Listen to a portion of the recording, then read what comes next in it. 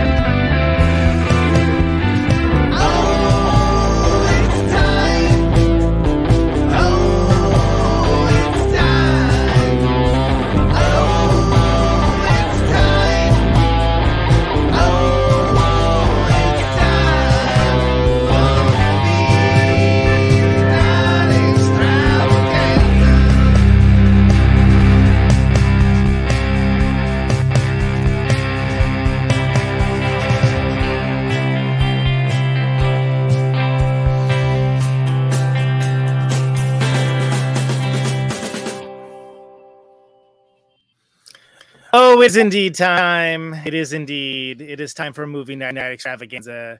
The best movie on the internet, bar none. No exceptions. None at all. Happy to be here. We're talking some Ghost World tonight. Andrew, Ghost World. I feel like you were born for this, man. Indeed, I was. I mean, this is a comic book adaptation, and it's a great film. I feel like, although it for once, your name is perfect for this. Yes. You don't even need to like think of clever or anything, right? So that's no. But the thing is, though, is I put this because I was a big fan of Showtime's TV show Power, and the main character in it is Ghost. So, kind of coincidental that we're doing this tonight. Fantastic. Of course, artist, illustrator, Ben Burgess, collaborator, off-topic maker, J. Andrew World. It's always a pleasure to see you. I, of course, am Conan Neutron, head of the WWC fan club, as you can see right now. Deep Cut, by the way. That's in the mail that seems. I am host of Protonic Reversal, and I have a little called Conan Neutron, the Secret Friends, doing all kinds of stuff. We'll talk about later. And this is a formative movie that I obviously love because I suggested it. And I can't wait to get into it with the panel because it's going to be awesome, including Christina. Christina on Twitch.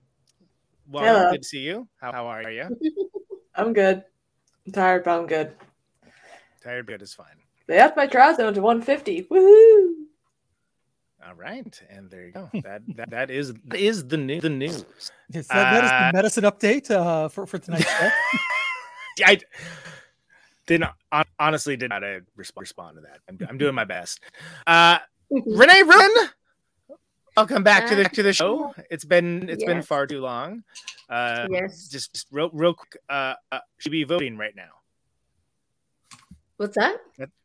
Should you be voting right now? Because that's why. No voting. Okay, right. No. Yeah. Deep cut. I went to bed early in preparation. There was no exciting activities last night, so I would be here. You got to remember, it's 10 a.m. here on a Saturday morning. So yeah, you don't have to be going full. Of course, Renee Ruin, Night Shift. You just did a new episode, I think last week, right? If I remember correctly. Yeah, men. Yeah, correct. Part of the extended movie extravaganza, Cinematic Universe, of course. Yes. Smells like a girl. So many things, all the things done by Renee Ruin, and we appreciate you so much. It's great to have back. Any Ghost World thoughts before we kind of get into it? If you're not familiar with the comic book, I just want to bring that up first because it's kind of interesting looking at this as an adaptation because the comic was just a bunch of vignettes telling the story of two friends' relationship falling apart. Right. And it's if you've not read it, check it out. The artwork's fantastic. And if you really want to dig into the artwork, I highly recommend the artist edition where they get really high res reprints of the original artwork, including showing you how like they do certain overlays to create the color effect because it was like two colors. And various printings, they actually experimented with different colors on the page. So it's actually kind of interesting to actually buy multiple copies. Like, I already have this 8-ball, whatever. Buy another print. Oh, but this is a 3rd edition. Well, let's see what they did differently in this or whatever. Or the different graphic novels. You'll see like various like attempts at like adjusting the color. So it's absolutely fascinating to kind of go through all of that. And you can see some of that ephemera. I know Cartoonist Kayfabe did a great job looking at some of that and comparing like the master edition to the reprinted graphic novels. So if any of that sounds interesting to you, there is stuff online that I highly recommend that you check out to see the artwork. But then the story itself, like I said, is about just 2 women and graduated from high school, well, becoming women really, and just their relationship drifting apart. And the movie, I think, is a very interesting job of trying to, instead of doing little vignettes, trying to tell a more cohesive story. Yeah. So there's your comic book minute with the world.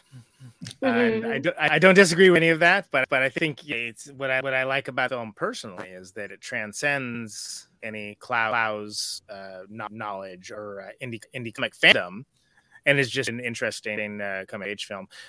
Ray, why don't you start us off? What was your first exposure to this world?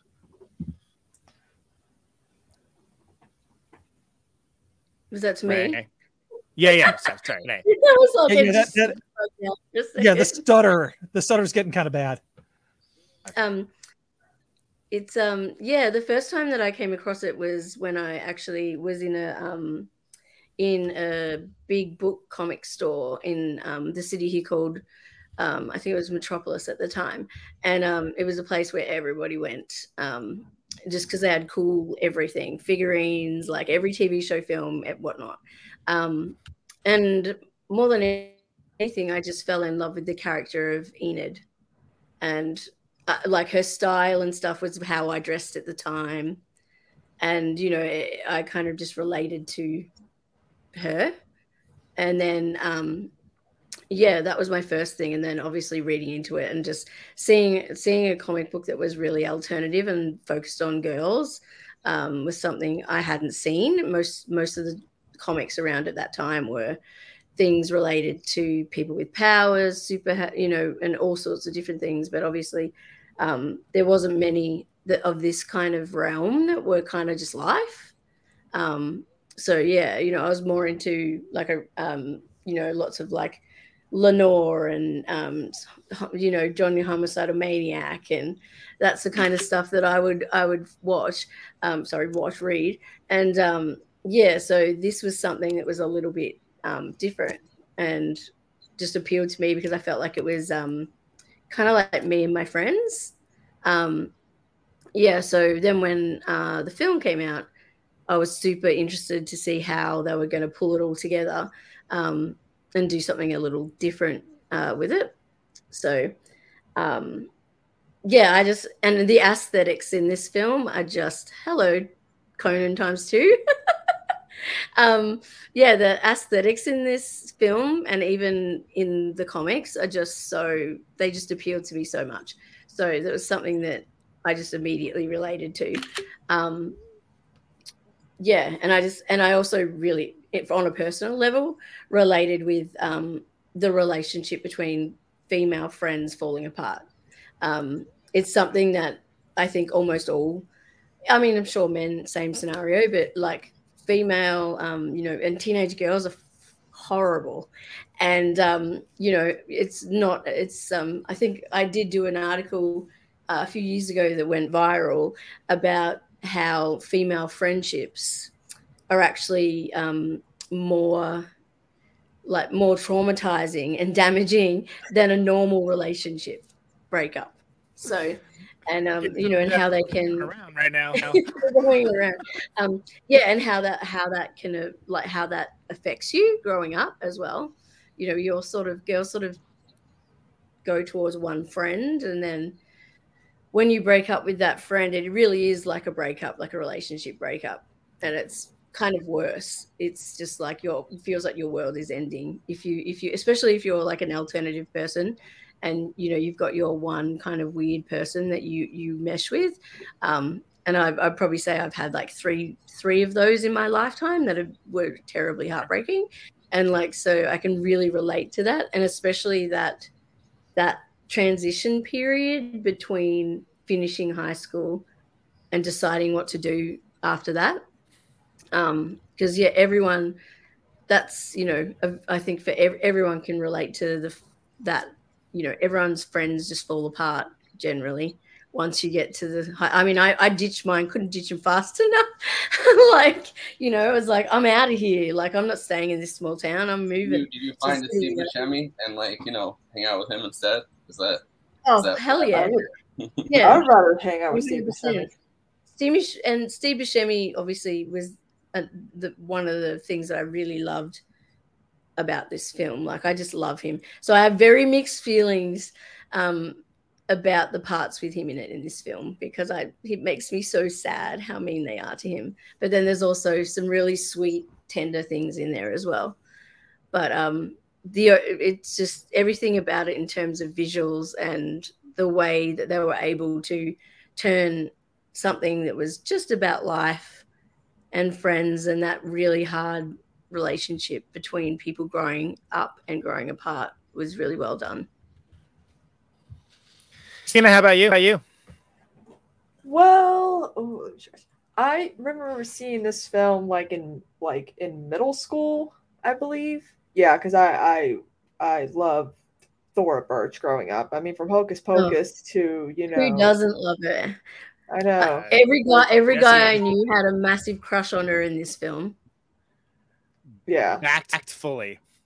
Mm-hmm. Yeah. And I related to the story because I had a friend that I knew since 6th grade who up and just decided to not hang out with us like alternative, like anime loving weirdos, and decided to start hanging out with the alternative party people who like doing drugs and drinking and shit like that. And then her attitude about me changed. Collecting records and nothing wrong with collecting records.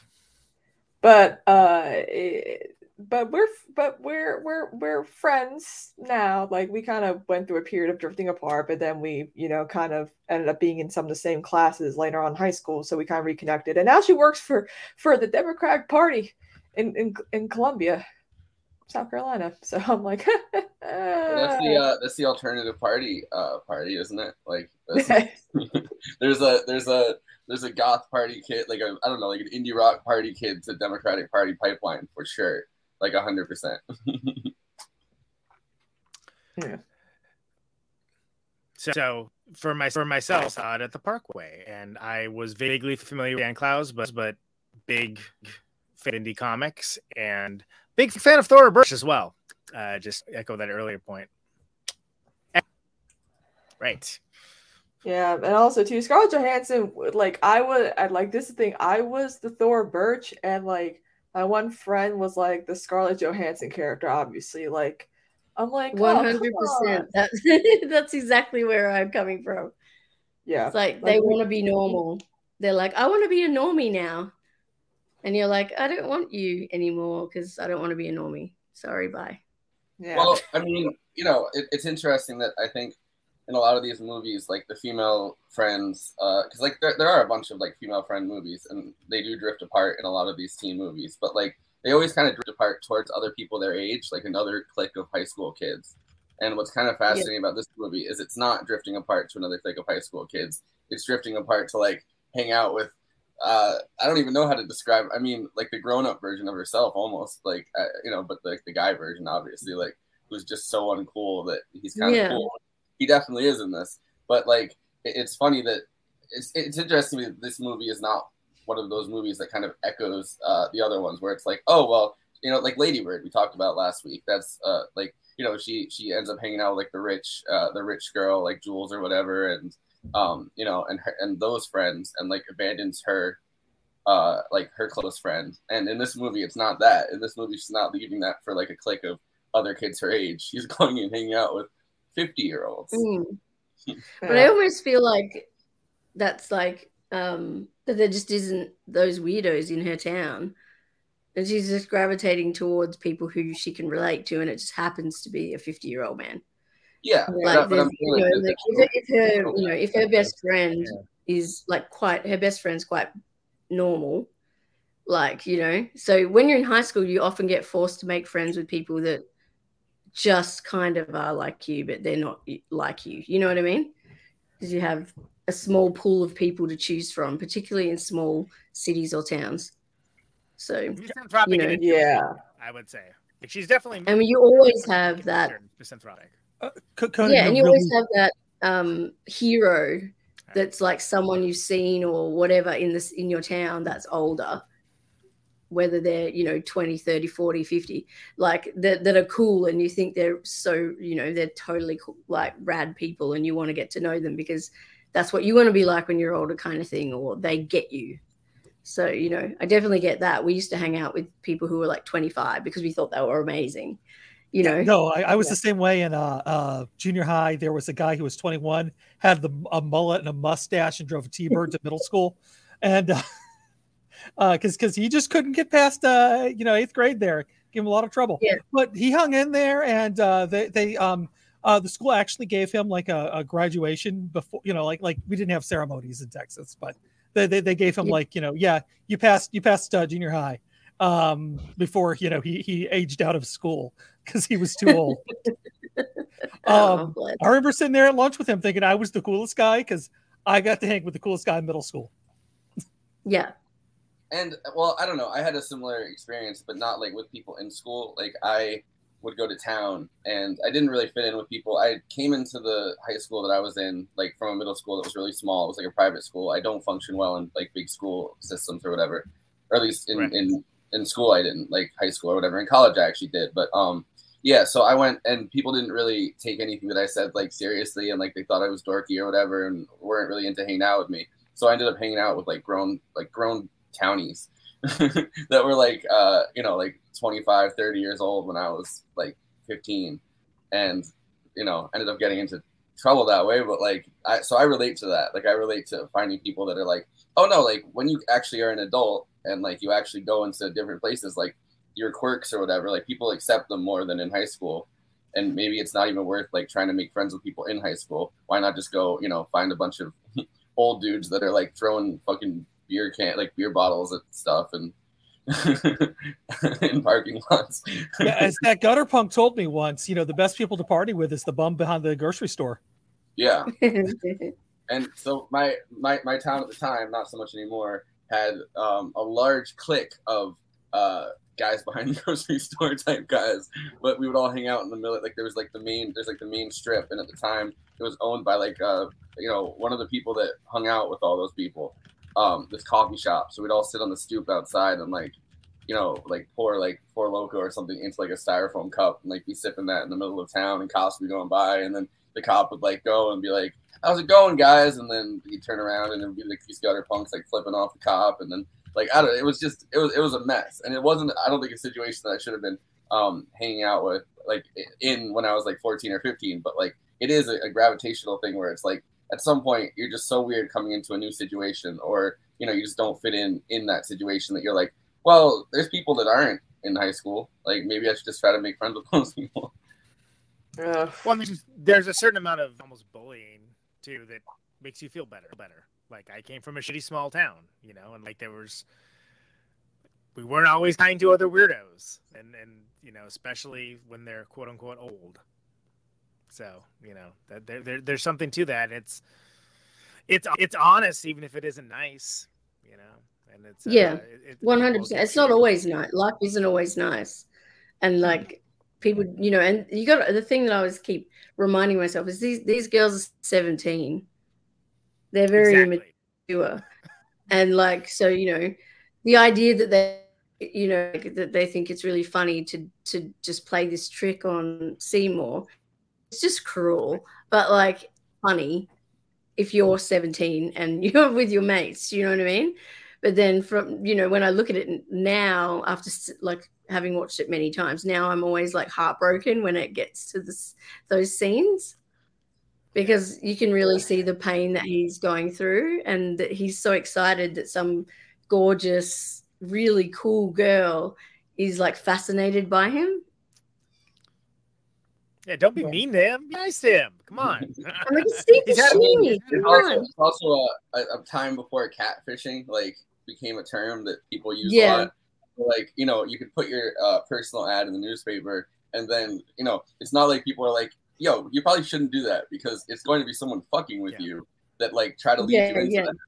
You know what I mean? So it's a time before that term. There wasn't like it's like a misconnection before misconnections, right? It's like from what I understand, there are a lot of papers or whatever that still have those things that are like, I saw you on Da-di-da and whatever. Yeah, it's kind of right? Think that people are actually going to see it and reply, but anyway. Yeah, people be like posting their faces on stuff, or people be using people's like faces for ads and stuff like that. We see now TikTok where a lot of brands are using other people's brands to promote their product and like overpricing their product, but using like a cheap alternative for like the actual ad itself. I'm like, well, that's kind of fucked up. Yeah. Hey guys, I should say super chats are on, and if you have questions for anybody, for Renee, for any of us fine panelists here, don't be afraid to send a super chat. We are a little bit broke here, and you know, having a podcast costs money, and I'd love to have, you know, my collaborators and not just me, you know, raking a little bit of money from this. So super chats are on. You can ask us anything. You can give us a misconnection thing. We will plug your misconnection. We will adopt your baby. If you have a baby and you want us to, you can just send the money for the baby every month. We will adopt your baby. We have all kinds of things going on here. Super chats, you know, let's do it. We have super stickers. I think just all of the monetization stuff is on. Super baby adoptions. Oh, can people become members now? Yeah, I think so. I think I turned that on. Oh, you should make live chat like emojis of us. I got those already. I can't.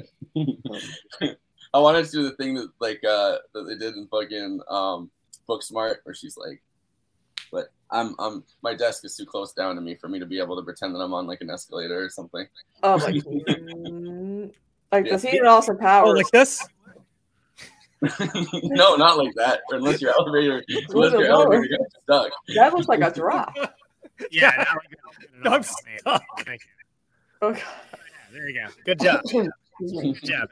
But I have, and I really hope this doesn't get us unmonetized. I had to clip it out. But I have Scarlett Johansson as a 17-year-old talking about this movie and her experience, you know, filming this. And if there's anyone here who has to go switch rooms, you know, this is a two-minute clip. A 2-minute clip. Now would be a good time to do that. But you know, I don't know anyone like that. I'm just saying, like, if he's so young, fresh faced. Yeah. What am I like in high school? Well, I'm an average student. B's and C's. I have friends that are really close and try to keep that a sacred thing, much like Rebecca and Ina do in the film. Like, she's a pretty intelligent girl, been sort of quiet her whole life. She's her own person. I don't know, I think there's a little bit of Enid and Rebecca in everyone. She's quite the character. She's always been sort of not your average girl. She's a bit crazy. She's very, like, scattered, you know. 1 minute she's off doing one thing, and the next, like, boom, she's completely on a whole another track, you know. And I don't think she really kind of knows what she wants. We have to get together this summer. Yeah. That'll definitely happen. I mean, Enid is really out there, but also very insecure, and I think both characters are quite insecure, and that's why they find such a bond within each other. So which one I'm more like, I can't really say. I don't know if I relate to either of them. I totally hate you. The director, like, ordered us to hang out. He was like, yeah, you and Scarlett should really, you know, get together. So I was like, okay. But she's pretty mature, you know. She's from New York, which means she's an adult at the age of 3. So me and Steve Buscemi argue all the time that nobody's ever going to work after this film. Of course, which is not true. I think Ghost World is when you're, like, walking down the street or something, or you're on a train or whatever. You just think, like, wow, this is such a it's so surreal. It's such a strange world that we're living in today. I think it's like when you have moments like that where you kind of look around and you think like, wow, this seems not unreal. I think that's really what the ghost world is, but who knows? Well, I'm still in high school. I'm going into my senior year. I enjoy school when I'm learning things about things that I'm interested in, which is kind of rare, I think, in high school. You know, you get out of high school and you're just like, wow. And that's the first thing I said when I graduated from high school is, wow. Yeah. I'm just gonna say, sorry, but Thora Birch blows her out of the water. That when she's talking, holy hell, she's stunning. Thora Birch was such a wallflower until she like got older and like developed and like just became the ScarJo we know now. But my God, Thora Birch, whew. Yeah. I would have been in love with her if I was when I was younger. If I went to school with her, I'd want to be her best friend. Yeah, Scarlett Johansson was very average, but it always goes to show that, you know, some people don't peak. And we all know that a lot of people who peak very, very, very, very, very young end up looking not so attractive when they actually should be peaking, which is weird because like the two girls, it's like, you know, one's the pretty friend and the other's the not so pretty friend, and we all know that ScarJo. Yeah. Okay. They're both pretty. That's the important thing, is they're both pretty. Yeah. They're different. They're pretty in different ways. Yeah. Now we're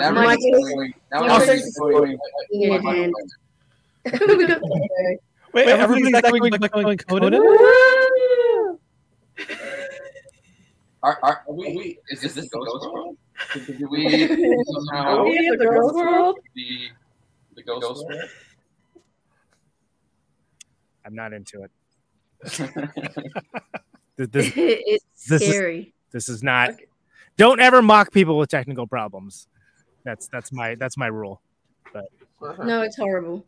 But no, it's good now. I can leave now. I mean, I can just leave. That's fine. No, I wasn't mocking. I wasn't mocking you for having tech problems. I was mocking the fact that all of a sudden we all echoed. We were all echoing. That was the in a different universe. And then we just watched a clip where she was like, "What is the ghost world?" So I said, "Is this the ghost world?" Because of the clip that we just watched. Yes. Thank you for the explanation. Yeah, so I think that it's important to note that there are two different kinds of misanthropes, right? And one of them is more like socially acceptable. The other one's banned from this podcast, and we don't talk about him anymore. Then why'd you bring him up? Come on. Move on. So why are we all with nothing but Thora Birches in this panel? And we are a bunch of Thora Birches. Did we have a ScarJo in our lives growing up? I mean, I felt like I was originally Thora Birch, but then I grew up to become Scarlett Johansson, which I'm not mad about, to be honest. I'm now the hot friend. I'm embracing it. Okay. I think I've been an Enid my whole life, and I like to surround myself with Enids. But I have a few ScarJo friends roundabout. But my preference, I like the weirdos. The character I related to in this movie was Seymour, and literally I fucking loved Seymour. And I'm surprised you didn't change your name to suddenly Seymour Forrest. That would have been good. I didn't think of it, but it's also on the topic of Seymour. It's important to note that Seymour doesn't exist in the comic, and he's actually a character that was created for the film. That's the composite of two characters from the comic. So Bob Skeets and I think it's Bearded Windbreaker. So yes, that they were both the inspiration for Seymour for this film. So when Klaus worked with Terry Zigoff on this film, they came up with that idea of adding the whole Seymour storyline and Seymour the character. And it was like a painstaking experience, apparently, that took 5 years for them to create this film. and Terry struggled quite a bit. But one of the other things is, which also has been mentioned, is that I think Daniel Clowes even mentions it, that Seymour is very similar to Terry Zigoff, and it has a lot of the same mannerisms. He's very similar looking, and got like quirkiness to him. So some of himself was put into that character as well. Man, quite a lot of men look like Steve Buscemi. You got Bill Skarsgård, who could probably play this character in 20 years if they ever did a remake, which would be a bad idea. But like, it's like, oh wow. So it's he'd like, definitely be on Reddit if he was, yeah. He based it off of him, he based this character Seymour off of himself. So it's like, oh, there's a physical likeness there. There's also the same mannerisms there. I'm like, how many goddamn men in this world look like the beautiful Steve Buscemi? Well, pretty unique looking dude. He's very unique looking, and Terry Zigoff is also very unique looking. And was it Crumb that was his movie before this? Is that correct? So? And him and Crumb had a lot of disagreements when making that film, because they're both incredibly difficult personalities. And so, just like this fucking show. Yeah, exactly. Yeah. So, but he obviously had not you two. You two are fine. I'm talking about up here. We handled them all internally. We have we like to have it on air, apparently. Yeah, it's good. It's real good. It's real professional. I want to say, one of my favorite bits, which is just so minor but so great, is I freaking love the mullet guy. He has me in the tears every time it's a scene with him. Well, and so all right.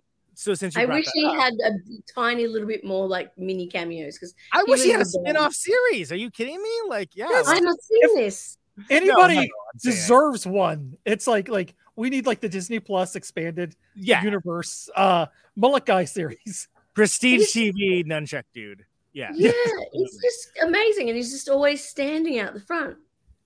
And I mean, so politically incorrect. Sorry, and just everything about him is sensational. I wonder.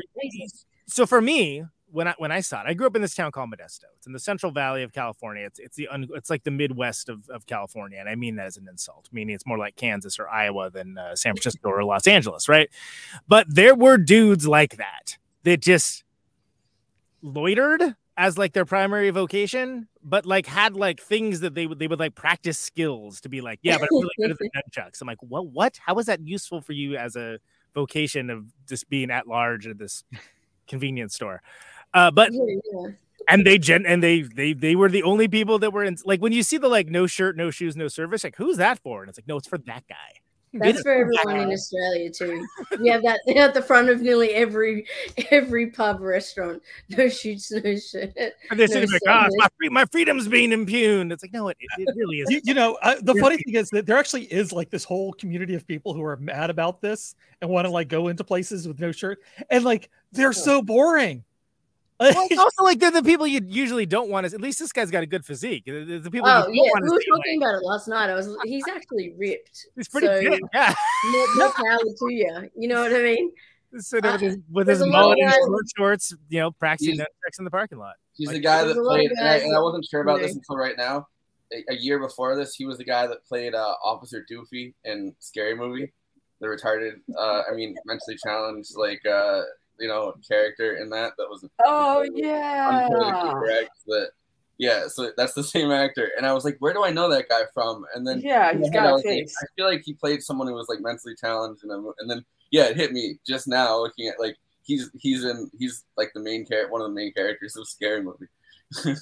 My favorite part at the end of that film was when he like removed his mustache and like just went off with Sherry O'Terry or whatever her name was. I'm like, and it's him that was the fucking killer the whole time. The funny thing is I was in New Orleans, and I actually saw the proto nunchuck guy, because I'm sitting there at a trolley stop, and this kid pulls out a pair of nunchucks, and his dad goes, "Hey, stand over there so you don't hit anybody." So my point is that there is a lot of nunchuck guys, but they're usually not as cool as nunchuck. No, this is his professional headshot Fantastic. I love it. But it is absolutely lovely that this movie shows him and shows that there's clearly a relationship between him and the store owner that goes back, that is not ever in the film. Yes, But Brian. What is it, Brian? My God, maybe I'll get through a Oh, sentence. I forgot the actor's last name. I apologize. Brian George, that's his name.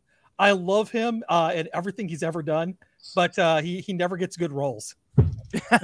But so what? All right, This is his less professional headshot, by the way. Because he looks like David Arquette. So what I like so much about this movie is the rich character. Yeah, I'm looking at his roles and they're pretty shocking.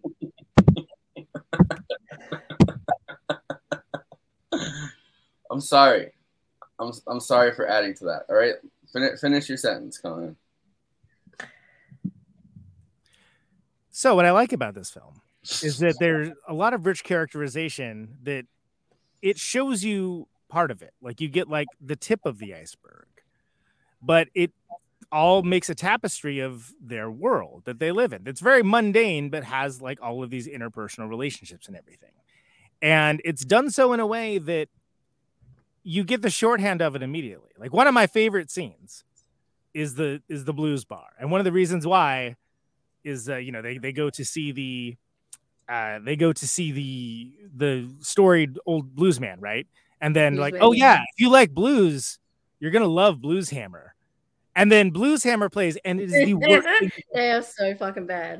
It's the worst thing you've ever heard. And here's something that y'all may not be aware of. Maybe Renee is, but Blues Hammer became shorthand amongst band people for a certain type of band, which is like the Cheese Dick, like Tuesday, like local fucking rock band. It's gonna be some Blues Hammer shit, because clearly they're like beloved there by all the Cheese Dick people that are there to see them.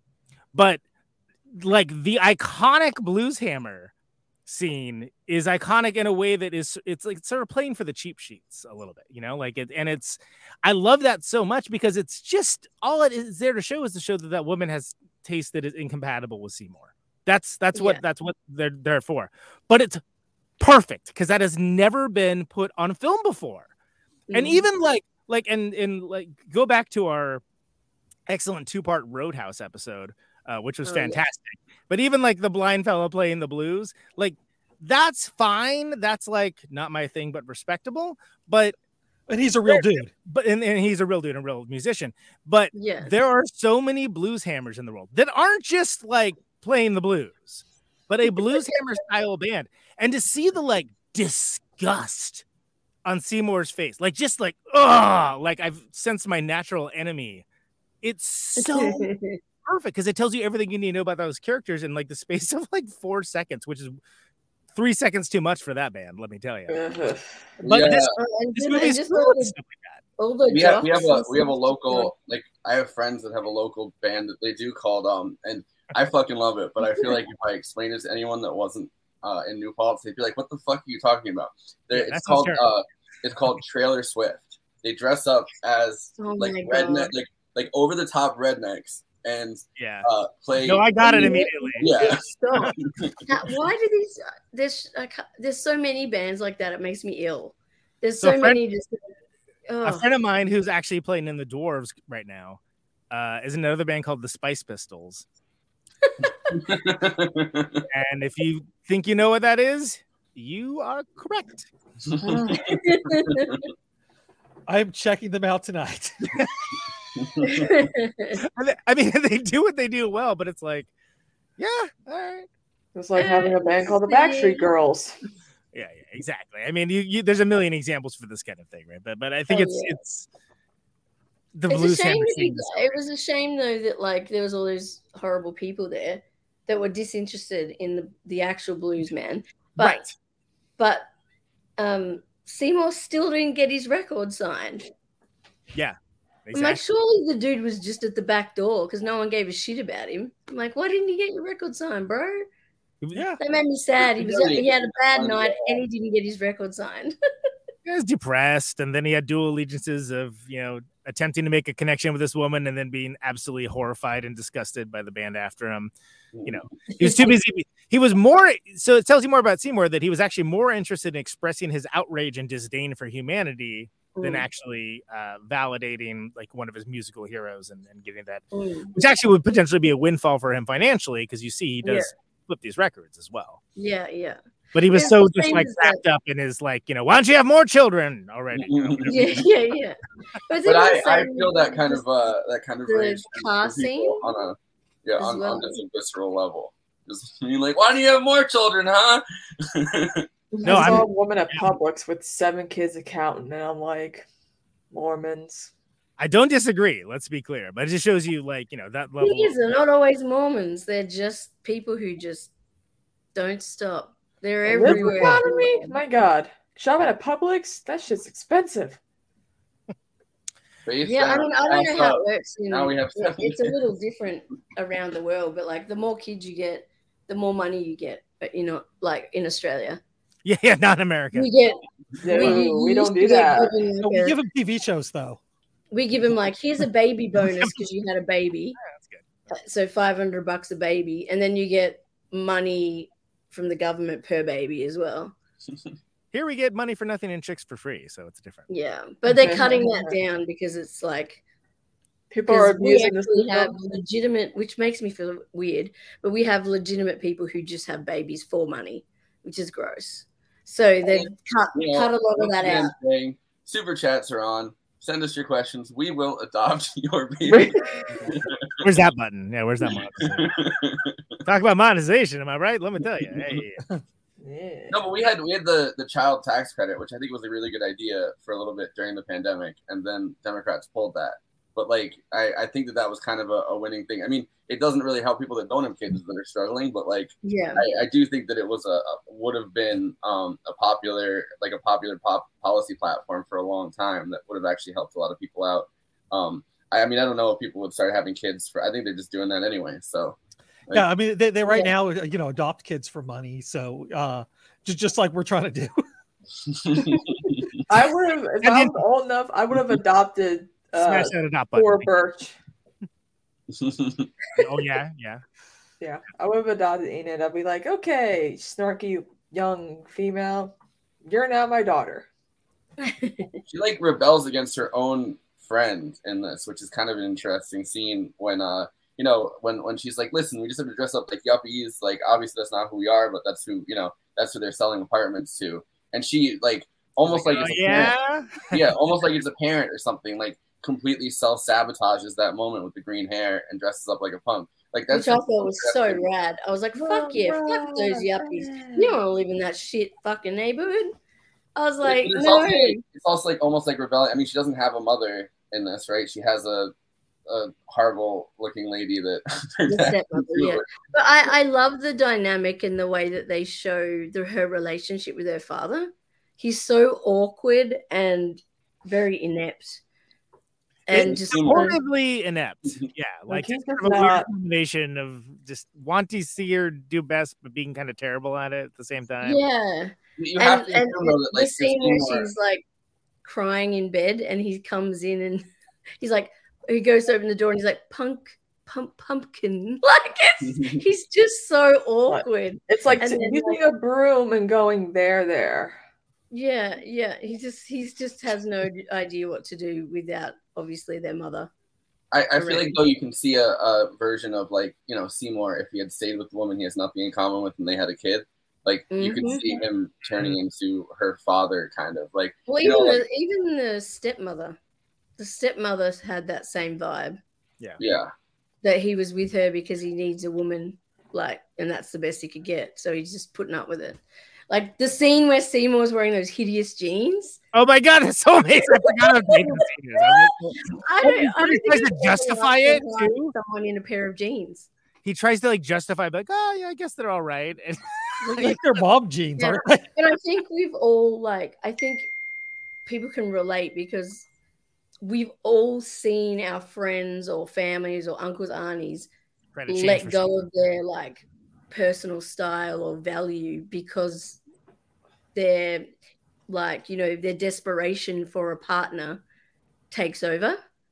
You know, like it's even when she's, you know, she doesn't want him to hang out with Enid, and like isn't interested in the records, and, you know, starts to like push her agenda of what is cool on him, and he starts to like, you know, obviously give in because he desperately wants to have someone to love him. And it's like, so, you know, he takes those hideous genes and he like does those things, you know, and even when he's trying to justify it to Enid by like, oh, it's not that bad. Yeah, he's almost trying to justify it to himself too. It's 100%. Yeah, it's him trying to justify it to not only him but himself, but her.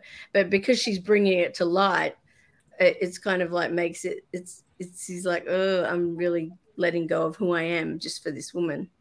But there's also a self-esteem element to it that isn't just, you know, that he wants someone to love him, but like there isn't a I mean, like I've been in a relationship with like someone that's like, oh, I know how to dress. Like you should get these clothes, and it's not necessarily the clothes you want, but like there is a self-esteem element that's like, well, what the fuck do I know about like going shopping for jeans? Like maybe this is the jeans that are, you know, cooler. Maybe I look better in these jeans. Like, you know what I mean? Like there is a self-esteem element, I feel like, with details like that, not with like something like collecting records or like, you know what I mean? Like, but like with details like something that you just don't care about. Like, you know, like I'm not like a person that like, you know, functions that much with fashion. Like I'm like, I don't know what the fuck. So like there's an element of just kind of letting that part of it go. Like oh God, I really thought with my ex, I really was like, dude, you can't mix match patterns. It's not the right time to be doing that right now. I just think there's an element there of where it's okay to give advice and to be, but I think it's really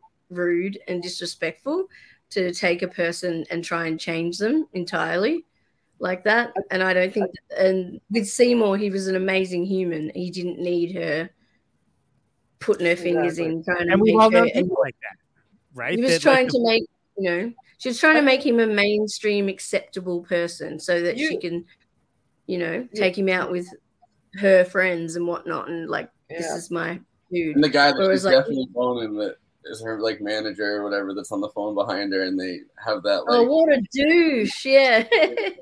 That guy was that guy in American Psycho? That guy was in something that we've watched recently. The actor. He was in American Psycho, I think. Yeah, you might be right about that. Yeah. Like I think he was like one of the other brokers. He was the guy he was doing. I'm pretty sure he's the guy he was doing coke with in the bathroom at the bar. That he's like, that's his friend that he's also having an affair with his. That's it. Yeah, you're right. Yeah. But my main fashion advice is you can't go wrong with band tees and distressed jeans. There you go. I agree. But like what I was trying to get at is that we've all known both of those kinds of people, right? Like the pliant sponge that just doesn't want to like piss off the person that they feel like is like out of their league or, you know, whatever. They just have low self-esteem, and someone whose like first instinct in a relationship is, cool, I like you, let me change everything about you now. Yeah. And they're both like personality types, and I think that it's, you know, it's cartoonish obviously, but it's there's a certain degree of reality to it that, yeah, I think it's actually portrayed fairly well. And I think I've seen some younger folks' takes on this movie that say it's too mean, and there are parts of it that definitely are. And, you know, like we've kind of danced around it, but there's definitely one that's just no. That's a no from me. Yeah, but when this film was made as well, you got to remember it was before like any of that. Yeah, before any of that was all the PC perfect culture shit had come in hard. You know what I mean? Like even the stuff that the mullet guy says is just wouldn't fly if you tried to do that today. But like, you know, actually, you guys invented being gay. You guys invented being homos in Greece. Yeah, and also the comments about from the video guy that he constantly talks to Enid about being a Jew and makes all the Jew jokes. Yeah, he makes tons of Jew. But the actual mullet guy would be like that and more, and would continue to be, and like all of like these actual situations, like the situation with Seymour and Enid, does happen, and it isn't cut and dry and like cartoon villainy necessarily, but it is over a line morally for sure, and we treat that differently. And what we do now is we act like that it's, you know, this perfect world where that could never happen now or should never happen, or you're a rapist if you do that. And like, okay, well, it's technically statutory rape. That's true. But there is like a little more nuance than all that. And I look, Trees Lounge. Have you guys seen Trees Lounge? I don't know if I have actually. No. Trees Lounge is amazing. It's crazily enough another Steve Buscemi movie where he he gets involved with a younger lady there too, but it's less comedic and more just sort of like but even like the scene where she rocks up to his house and starts getting drunk and then tries to get him drunk, and it's kind of perfectly orchestrated where he's wearing his slippers and socks and he's like flannies and he's got a full dressing gown on, like, and he's got this girl busty and short dress just leaning all over the joint and like and then next thing you know they're getting it on, and then that awkward scene in the morning it's not really where she looks like she's like 10, the way that it's lit too. That's one thing I like so much about it, is that you get the lighting and everything from the night before, and she's like, oh yeah, she is pretty, looks almost like an adult, and then like the next morning, like it's just like, oh no, she's a child. And the bit like immediately after they've had sex and he's like, cuddle, and she's all like, oh shit, what have I done? It's also, I guess, not technically statutory. I looked up because apparently I think this movie takes place in Seattle. And it depends on the state. You just had to look that up. Yep. Technically, well, if your Twitter enemies find this show and just excerpt that piece of it, especially after I called someone out for literally saying that the other day. Yeah. Checking on the statutory limits. No, but hold on. He's a phebophile. Different things. Different. So Trees Lounge is a similar movie, but it's a dark drama, and it's also the idea of it's morally, obviously, it's not okay before someone's like a fully formed adult to be able to engage in sexual relations, but it doesn't mean that they don't have autonomy themselves either. And so that's what makes it like, on the line. It isn't on the line, but it is on the line in the fact that it makes for a good narrative structure, especially when you have the stakes of the fact that like she honestly likes him and he honestly likes her, but also that's the thing, and she's now old enough ish, you know what I mean, like. Yeah, and she's actually your state Forrest will report. She's putting herself. She actually wants to be there. She wants to do this. She's not being coerced. He's not pushing her. Doing the coercion or anything. Like she's exactly. One, which you don't really see in movies that often.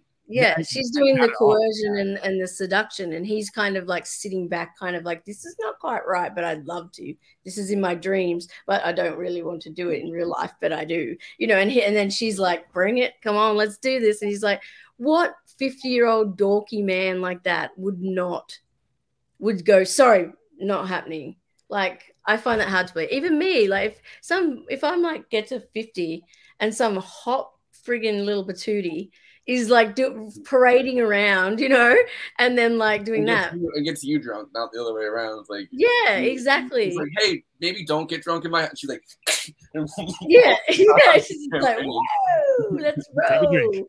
Well, it's interesting when we see these films. A lot of the times, it's portrayed like where women in their 40s and 50s are having relations with much younger men to make themselves feel young again. And rarely do we see it with like men and much like older men and much younger women. Yeah. I mean, you see it a lot in real life, but I was gonna let it slide, but I agree. I mean, the thing is, though, is like there is actually kind of an age differential in a lot of Hollywood stuff, where like as soon as you turn 30 in Hollywood, you all of a sudden are playing a mom, and like the opposite of like somebody who's like 50 or 60 as your husband, and it's just you see it all the time. It's just now we're all drunk and moving around. Ooh, Hollywood Squares, let's go. But this is not my doing. I'm not in the mood for frivolity such as this right now. Serious business. I'm having a good frivolous Friday. But yeah, no, I do feel like we see it a lot. Just it's not addressed like this, and it's not as in your face. Yeah. Because like I mean, remember, what's her name? She played she was that vampire in Buffy. She was like a high schooler, or she passed off as a high schooler at first, in like the first episode, and she became like a regular on the show. Elizabeth Carpenter? No. One of the vampires. She went on to Dexter. Oh, I know who you're talking about. Yeah. Right after Buffy, she did a show where she was playing Michael Chiklis's wife. Yeah. So she like went from high school to being a mom, like almost immediately. And then what is her name? Speaking of being old, I have to start seeing a primary doctor now. And I'm like, fuck. They're like, Christina, you're getting closer to 30. I'm like, well, thank you for letting me know that 30 means I'm getting old. Julie Benz, by the way. They send you a Julie Benz. They send you a letter getting close to alert, getting close to 30. Yeah. And Julie Benz is fantastic too. I haven't gotten any alerts, and I'm bloody turning 42 next month. They're like, you gotta get a wellness check. I'm like, no, I don't. Well, the thing about Australia is time goes backwards, so Yeah, well, yeah. Some of us stay nice and youthful. Can we exactly? Can we, if we're talking about time going backwards, can we just say that the whole art class and like the pandering student to oh my god, so the leading everybody towards like what she's looking for, teacher, and that like when this came out, the sort of heavy-handed like abortion metaphors were all like very much like, oh my god, whatever, and then seeing it recently is like, all right.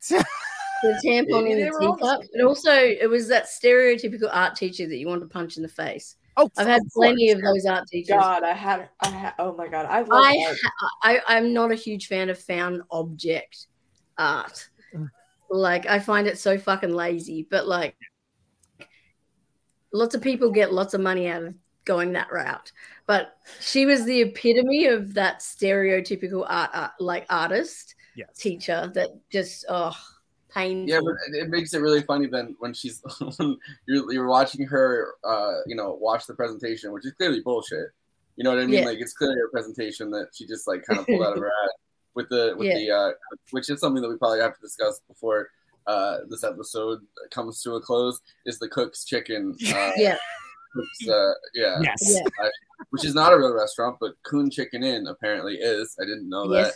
Yes, did a bunch of research into it. Even I knew that one.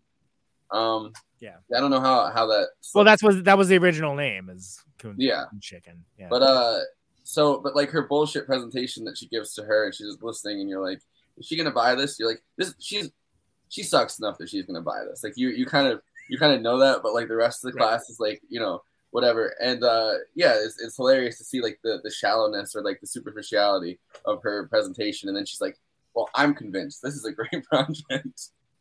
Yeah, and there's like takes a beat where you're like waiting for the reaction, and it's just like, of course you are gonna say that, But then by the same token, when Enid grabs the poster and puts it in the art, and it ends up in the art show that she doesn't go to, the teacher does stand up for like, well, it's art, and like, just because you don't like it doesn't mean that it needs to be taken down. And she does take a stance. It's just that Enid games the system after seeing the other student game the system like over and over and over again, and it ends up backfiring because, of course, cancer culture's out of control, really. Well, the teacher defends it the way like Glenn Greenwald or somebody would defend it too. She's like, this is censorship. You need to let me leave this racist art up there. It doesn't matter how you feel about it. And then, I feel like there's two kinds of but that's how it used to be. That's how that was the argument before. Yeah. Because remember, that was the 90s. The 90s was all about censoring, Sister Souljah, and like look, Live Crew, terrible, but they were definitely the victims of censorship. Yes, and that was the 80s though. With the was it the parents who were against everything, led by Tipper Gore? PMRC, Tipper Gore. Yeah, and they had the big hearings with John Denver teamed up with the dude from Twisted Sister, Dee Snider. Dee Snider. Yeah. And to fight. It's still hilarious watching. I mean, because I've watched it a bunch of times, like Dee Snider in front of fucking Congress. Yeah. Going back and forth. I still love that video. I mean, Two Live Crew was late 80s and early 90s, to be explicitly clear. I don't know why I feel need to correct Andy about that, but like there was a lot of like, again, and if you want to talk about like Bill Clinton was encouraged to like find someone to basically attack so that like, he could look strong. And it's like, whatever, they're still doing the same thing now. But that was there was no moralistic intention of like, no, you're a good person if you are anti-racist. That didn't exist as far as popular societal constructs, but there definitely was hey, I don't like this, but it should, freedom of speech says that this should be out there and people should be react to it. You're not free from consequences, but it is freedom of speech. Bill Clinton should have teamed up with Two Live Crew for the Oh Me So Horny remix. Nasty's the wannabe. We love you a long time. It's a master party business, right? but I guess we're kind of dancing around the issue of like, yeah, wow. It's first of all, Coon's Chicken was real, right? And then like, and then it changed to Cook's Kitchen, and then like the whole. I guess that didn't happen. And what I was reading is that it actually didn't change after that. They just shut it down at some point. Yeah, they did. Yeah. Yeah. But the idea that like it just changed into something more acceptable, like it's not that restaurant necessarily, but that's a pretty common story within American capitalism. I mean, look at Aunt Jemima. For example, like the history of Aunt Jemima. Go back to the early stuff that was obviously influenced by the oh crap! I'm not a fan of Aunt Jemima's early stuff, but her later albums. Yeah, no, more of a first album guy. Yeah, I can't believe they were like, we're removing an episode of Golden Girls because they were wearing mud masks, and I'm like, who the fuck asked for that? No one. Community, one of the best episodes of Community, where he dresses like a drow, but they're like, dude, you're wearing blackface. Yeah. Off. And it's like, It's Always Sunny in Philadelphia. They even took out the episodes. The creators, their actors were like, we can't have these episodes on anymore. I'm like, but there's a self-awareness to the fact you're doing. The whole joke is that it's highly offensive and the characters are so like out of it and like, I don't know, like narcissistic that they think they can get away with it. Yeah. But that's the problem. Mac in blackface is fucking hilarious. I don't know. But that's the problem, is that that's a show about dumb people for smart people, and it's harder and harder to get away with nuance now. Yeah. So yeah. But for our audio listeners right now, I pulled up a picture of so this is the original Coon Chicken Inn. The actual and they did it for the point of making sure that black people knew that they weren't welcome in this part of Seattle. Like it wasn't just like, oh, we have kind of a racist logo. It was done so that the facade of the restaurant is the racist coon character logo. Yeah. And this is a picket outside of it where people are saying that it's unfair that they all look like white people. So I don't know. I thought this was the NAACP protest picture, but now looking at it, I mean, it might be a lot of whiteheads. A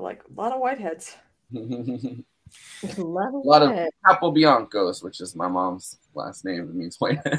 But I mean, I don't know. Like I've been at, the grandparents of like a girlfriend or something, and being like, "Hey, what's up with this crockery?" Where it's like just like blatantly racist, and it's like, "Oh, those are antiques." I'm like, "Yeah, I know they are." Like Nazi memorabilia in the closet. I mean, like this is fucked up, man. I remember growing up near a funeral home that had one of those lawn jockeys, sitting out in front of it. There was a really good episode of, I'm not sure if you guys have ever watched Master of None, the show that Zari did. Yeah, I watched it before it was canceled.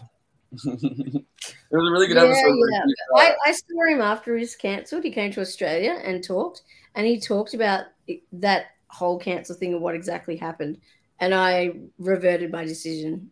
He shouldn't have been canceled. I don't think the season's. Yeah, I don't think he should have been cancelled. When you actually hear the facts, he did actually not do anything wrong. I think it's off. I think what was happening at the time is that cancel culture was starting to sweep up people that had awkward interactions. That's like, yeah, that sucks, but like it's not like you should never be able to work again from it, right? Like maybe you should have some kind of thing where you have a conversation with someone and you realize how to communicate better, but not like it's not like an offense where it's like, oh no, you should never be able to work again. And I feel like a lot of those cases were being swept up in the same thing as like someone who would like, like was a serial rapist or something. And those things were getting conflated for a long time because they, a lot of times like the more liberal media outlets, they made a lot of headway with those articles. You know what I mean? Like they got a lot of clicks from those articles. They were looking for more and more people to do that kind of way. When people feel powerless, they're gonna go for whatever they can. It's actual mob rule. Like if people are gonna seek out catharsis if they have no means of justice. And that's the way it always has been and always will be. And it's really easy to understand. So the answer, if you really hate cancel culture, is bring justice into the picture. But no, we can't possibly have that because it isn't going to be like that. Oh, people are trying to apply their morals like the PMRC. Getting back to what we were talking about earlier about, the cancel culture of the 80s, which was all the quote unquote moral, quote unquote majority, which is, Christianity and gone wrong.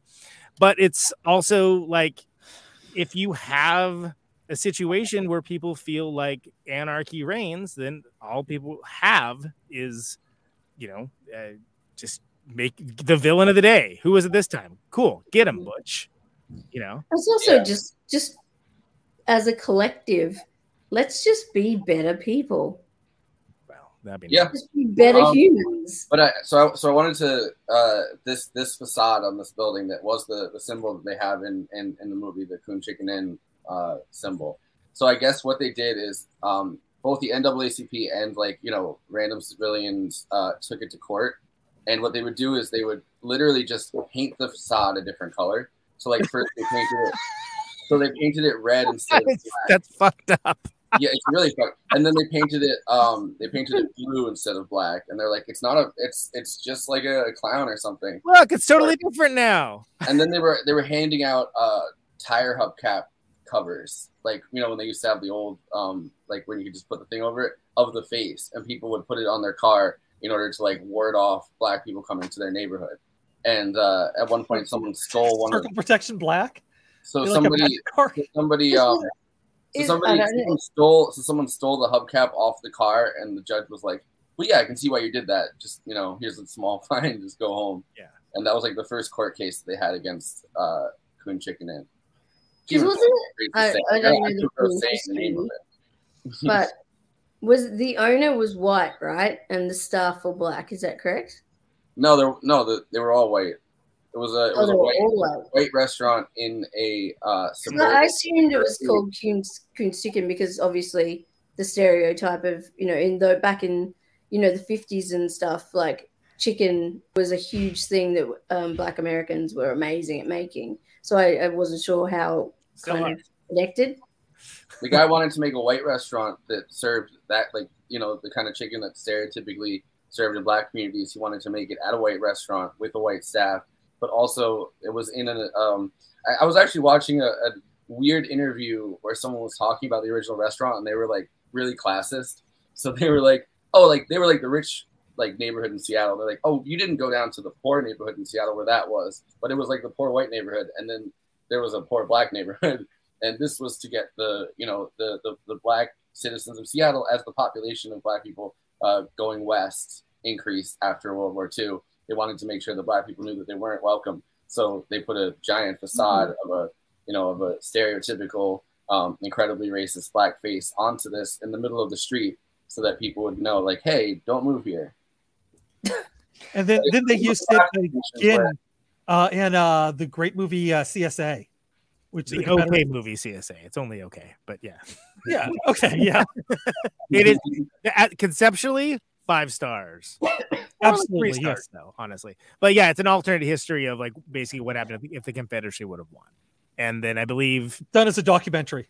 Yeah, it's done in a documentary with commercials. The commercials are what gets me. Yes, like, commercials are amazing. The commercials is what makes the movie really. Yeah. Is there a show that also does that right now? What is it? It's based on like a novel series, like an Amazon show. That's like if the Confederacy. Talking about Man in the High Castle? Yeah. That's a Philip K. Dick book, and that's if the Nazis had won. Oh, all right. Very different. I mean, no, not similar. Are things that different? Yeah, is it though? Here's the thing. That's one of my favorite books of all time, and I heard the show was only okay, so I haven't watched it because I was told the same. Who wants to watch a show about the Nazis winning? I saw the first season. It's got one of my favorite actors in it, and I would definitely watch more because I would watch that man read a phone book. Which guy is it? Because there's two great. Okay. It's I always screw up his name, so bear with me. It's Kerry Tai. I'm doing this off the top of my head. I got to look it up. It's a long Japanese name. Ah. There you go. This is going to be fun. This is going to be good. Just Google long Japanese name plus Nazi. No, I mean just look up Mortal Kombat. Come on, it's World War II humor. Come on, dude. No, he was in Mortal Kombat. No, not that Mortal Kombat. That one. Joe de la Funta? No, Kerry Hiroyuki Tagawa. There you go. That was literally is I've seen him in just about everything. Like I would seriously if he read a phone book, especially if he read it at Shao Kahn. Just about everything some of the time. Or Shang Tsung, sorry. If he read it at Shang Tsung, I would just be like in heaven. Fantastic. Okay, so back to Ghost World. I think this is, even though it's a pastiche of different Clowes books, which, by the way, Daniel Clowes used to live over the hill from me in Oakland. And I would see him on my way to the coffee shop that was cool but not too cool. And he would, this one time, he was in the street going up and I was on the street going down, like, and we looked at each other and we like locked eyes. And he could tell that I knew who he was. And he had this, oh my God, please don't say anything. Please don't say anything. And I just smiled and nodded and moved on. Because I know he's exactly like, like Seymour, like one of his characters, right? Where he's just like, that would be hell for him. That would be absolute hell. But I am a huge fan of all his books. Even though Ghost World is a bit of a pastiche, 75 to 80% there. I would actually put it as one of the best comic book adaptations of all time because the feel is exactly what it needs. It's captured perfectly as in film. Yeah. Guys, it's not even one, by the way. Moon Kong. Moon Kong. It's extreme comic. I forgot what that show was up for, but that's great. It definitely was for a show that did not involve the Nazis at all, and Andy brought in a completely unrelated film about Nazis in the moon. It was our Booksmart actor. Yeah, Iron Sky, classic film. Watch it. Yeah, classic. Anyway, so but Clowes is very much like a Seymour type, like absolutely in his way, and God, what a perfect role for Steve Buscemi too, and and he owned it. He did it perfect. Like he completely owned that role. Everything about it, and I love just those tiny little nuggets, him having to wear the lumbar support, and all those things to remind you, who this man is, and and reiterate those things. So, all right, this is for Christina and Renee. So, Christina, you first. Steve Buscemi, sexy in this? Yeah. Renee? I would probably do him from any film because I have this. Yeah. It's his personality, warmness, and character that sucks me right in. Yeah. He's a good actor. I'd forgotten that he was on The Sopranos. And he's actually a great person from all accounts. Yeah. Yeah, he's a firefighter. And he gives so much back to community and whatnot. There's something about him that's cuddly and warm and feels like home. That's how I feel about him. Oh, that's sweet. Yeah, sure. Very funny. Come on, please. Becky and I have been dying to go in here, but we can never find any boys to take us. I could never picture anybody else in this film. Steve Buscemi was the guy, and I always thought of him as somewhat funny looking. And then my wife heard me talking on the phone to him one day, and she said, "That's Steve Buscemi on the phone?" I said, "Yeah." And she said, "There's only one guy in Hollywood you have to worry about leaving me alone in a room with. It's Steve Buscemi." She said, "I couldn't care less about Harrison Ford, Brad Pitt, any of those guys." It's like, and I think, my wife's a little weird because she's with me anyway, but every woman I've ever talked to has a thing for Steve Buscemi. Have I been saying it wrong my entire life? Is that how you say it? No, I think it is Steve Buscemi. Yeah. Everyone says it wrong.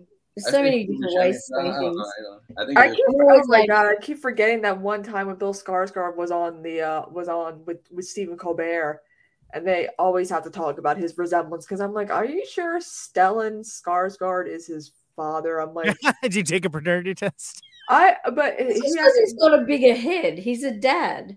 When you look at him when he's younger, you can totally see it. Yeah, He's grown into a bigger man with a bigger head, like some dads do. Bill Skarsgård looks more like his mother, surprisingly, who's got these big eyes and all that. So that gets the Buscemi look. And But Alexander, Alexander's like, I think Alexander's hot as well as Bill in different ways. How about his head size? What's his head size? Both their head sizes are like the Skarsgård, like Skarsgård scale. They're both in proportion. Skarsgård scale. Let's go. Because they're really tall and skinny, and their dad is more built, not tall, skinny. You know. I know that one film that Bill Skarsgård could be doing very, very soon. He got ripped, and I'm like, ooh. And he's still thin. He's still a thin, small build, person. But like early Steve Buscemi as well, he was actually a really attractive dude. Yeah, like very cool. They always use like the younger photos of him. Living in Oblivion. Reminds me of Peter Lorre, but like a more normal looking Peter Lorre. But there's just something about his like eyes to the rest of his face ratio that I always feel like there's a slight resemblance between Peter Lorre, who's honestly one of the greatest actors of all time, and Steve Buscemi, who is too. Like maybe it's an actor thing. Yeah. Well, I'm trying to think. There's a few films when he's a lot younger where he's just really gorgeous, and then there's Living in Oblivion when he's got the long hair. Living in Oblivion, which is one of the best movies about making a film ever. Like it's great, great film. And and he has long hair in that one. He's a lot younger, and he's just a cool dude. Yeah, it's pretty. Yeah, there he is. There's young snack Steve Buscemi. Yeah. Mm-hmm. Is it Buscemi or Buscemi? I don't know. I don't know. Now. If he's saying Buscemi, he's probably right. Yeah, I feel like I think if you do it like in an Italian way, it's like Buscemi. I don't think they Buscemi. Steve Buscemi. I don't think they do the I feel like that's it's our invention as a American society a little bit more. Yeah, I wish I knew. I mean, as someone who's constantly had his first name pronounced wrong his entire life, I like to pronounce names right when I can, as long as I know. I've heard people say it both ways. So I don't know. Well, maybe it's like we're talking about. We're talking about. It's a spell right on the check. That's all I care about. I'm going to say it wrong. We're talking about Ex Machina. That's how Australians say it. Oh, yeah. Uh-huh. But apparently it's Ex Machina or whatever the hell. But we say Ex Machina. So it just depends where you are. Well, but the thing is, it's how literal. I don't care how you say it, Gary. I don't care about pronunciation. I think Garland did that on purpose because if you think about it, like Machina, right? It's artificial intelligence, right? And then it's there's that. I think it's clever to build in. Oh man, I don't know if I want to go there with this. Not it's using spoken language in a way that makes a better reference. So, but for example, this is Silence of the Lambs. When Lecter's talking about I ate his liver with a fine Chianti and fava beans, yes. But the important part is the wine. It's an Amarone in the book, and that was changed because it's an indication of the type of antidepressants he's on and that he's off his meds. Because you cannot actually have the lipids that are in red wine, specifically in a Chianti rather than Amarone, cause a reaction that apparently make you not able to articulate yourself or something. But it's a really deep reference. So, director of Silence of the Lambs, Demi, right? Change that, or the scriptwriter, I don't know which one, to make it like even more clever in the fact that it's an indication that Lecter's off his meds. And you only know that if you're like a foodie or like big into like a sommelier, right? Like who's big into wine pairing or something along those lines. And I thought that was sure. And I thought that was so great that when I did the record about Hannibal Lecter, Art of Murder, copies almost not available, only 6 copies left. that I threw that in as a reference because it's a certain indication of using wordplay to make another reference that goes deeper than the original reference. So henceforth, ex machina or ex machina is exactly that. So whatever that is, write us, maybe send it as a super chat. I'm dying to drop that knowledge if you have it, because I don't have it and I've referenced it in songs. By the way, the only reason why I know how to correctly pronounce sommelier is because my uncle really, really, really likes wine, and he turned that into becoming one. Oh yeah. so he works as a. Well, I mean, he doesn't really work, but he's like registered as a sommelier. I guess it's like a course that you have to pass. Well, the point is, you'd have to be someone of whatever that vocation is pronounced to be able to understand that reference and to get that level. But that's a going for the cheap seats sort of change up in the script. That also Garland's a smart guy. Maybe that was maybe people, because what's Latin, right? It's or is it Greek? I think it's Latin, where it's machine. Well, there's it's machine of God is the actual saying, right? It's like a theater expression from like back in the Greek and Roman times, meaning that there's a solution that comes from like a quote unquote divine source, meaning that the writer had writer's block or something. Yeah, right? Deus ex machina. Yeah, but like it looks like machina, and it's about artificial intelligence. Yeah, so which is also why they named that comic book Ex Machina the same thing by Brian K. Vaughan and I am blanking on the artist because I love him.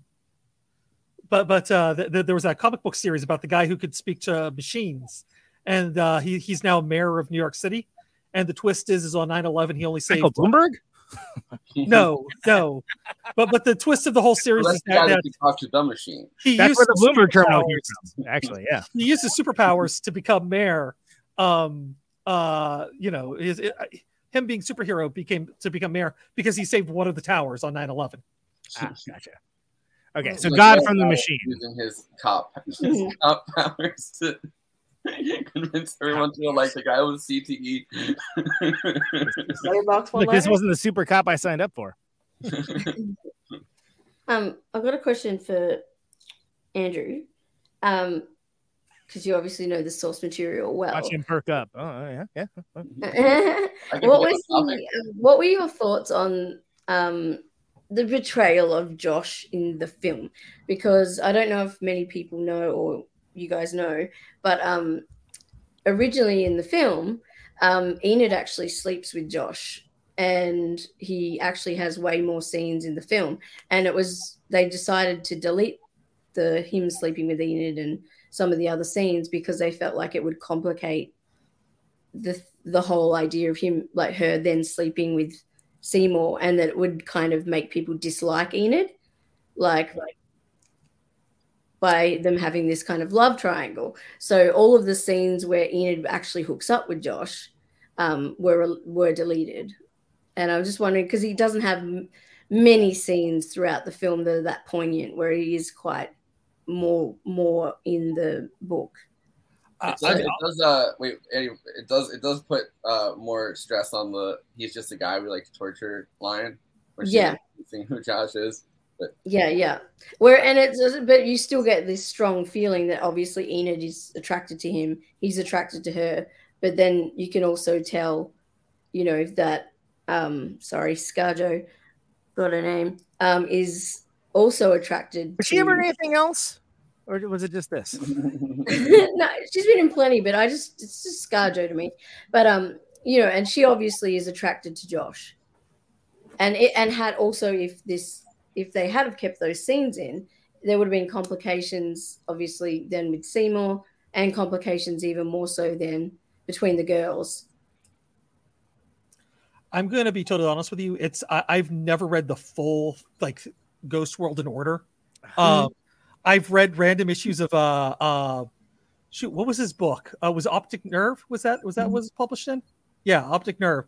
I've read a bunch of random issues, and so I'm familiar with it. I've looked at I've thumbed through all the graphic novels and watched videos on the art because Optic Nerve is Tomaine, by the way, who's like junior Daniel Clowes.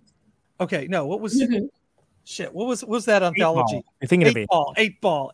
Yes, Andy, you're the resident comics guy. What the fuck's happening? I'm. I mean, the question also goes out to everybody. I mean, how with that being, that was going to be quite a big part of the film. Like, how would that have changed your view of the film had it been basically she hooks up with Josh prior to Seymour? You know what I mean? And Eric like Adams, I just wanted to add that. But it also like there's that. I think that's why that tension is there, because it was all filmed at the same time, obviously, and then they just decided to delete it later, which sort of is why there's some weird tension in certain parts with Josh, like especially when Enid comes and stuff. There's a bit of awkwardness. But yeah, the main reason they deleted it was because they felt that the audience would lose respect and sympathy for Enid, because she kind of just seemed like she's using them both. Yeah, like it and then the impact is more when her and Seymour. When it's just Seymour, yeah. Well, sometimes you find the movie in the editing room too. Yeah. I find this show in the editing room. Yeah. Well, but because I mean, I thought it was heading down the first time I watched it. I thought it was heading down the track that she was going to hook up with Josh. I think if it came out now, it would be because it's like at an hour 40 minutes or something. This film, but like if it came out today, I think people are just 4 hours long. People longer movies are just the norm now, and I personally don't care for it. But sometimes it's justified, but most of the time it's just like I finally saw Eternals and it was so boring. I'm still watching Eternals. I have something called ADHD, which makes it hard for me to sit there for that amount of time in one place. So the whole long movie trend, not something that I love. Yeah. I'm fine either way. I love being in another world, so I get completely immersed. Throw me 50 Lord of the Rings films and I'll watch them all in one weekend. Like Lord of the Rings justifies it, I think. But like the Batman movie, man, if you dropped a half hour off that, it would have been a better film, man. I'm sorry. Absolutely. No, but I need to have a chemistry of rocks together. I didn't enjoy the Batman film. No, I'm still watching that too. Weirdly, I liked it about as much as Matthew Film Guy, which is to say not very much, but it's I don't like talking I was incredibly disappointed. I was like, this is supposed to be some goth version of Batman. Yeah, this is piss weak. And it's way too long and just dragged out. There were some great moments in there, and like it could have been a better film. Yeah, drop about an hour off it. You got Mr. Broody there, and you're like, oh, it's so great. He had to listen to The Cure in order to get ready for this film. Well, show us some fucking goth then, mate. Because there isn't any in here. You're just a weenie whiner. I do like that he at least brought the detectiveness to it. That's if I'm going to force to say something nice. But yeah. Like I said, but like they didn't need the Joker scene. That didn't add anything. Stupid. It's just it's an inessential movie that a lot of people seem to like, and I'll be surprised if it makes my top 23 list because I'm starting to do it instead of top 10. There's some films that just tick certain boxes that people love, but they don't offer that much. Like, I hate to say it, but like the Superman films really just like are just blah, blah, blah, blah, over and over again to me. I just like I can watch them while I'm doing something else when they're on the TV, but like to me they're not like. I like the Donner Superman films, like the Christopher Reeve ones. Those are like Christopher Reeve, old school. We're talking old school 80s Superman. That's when they knew how to do shit. But like they did that. What was it? It was a Man of Steel. Was that most recent one? I saw it in 3D, right?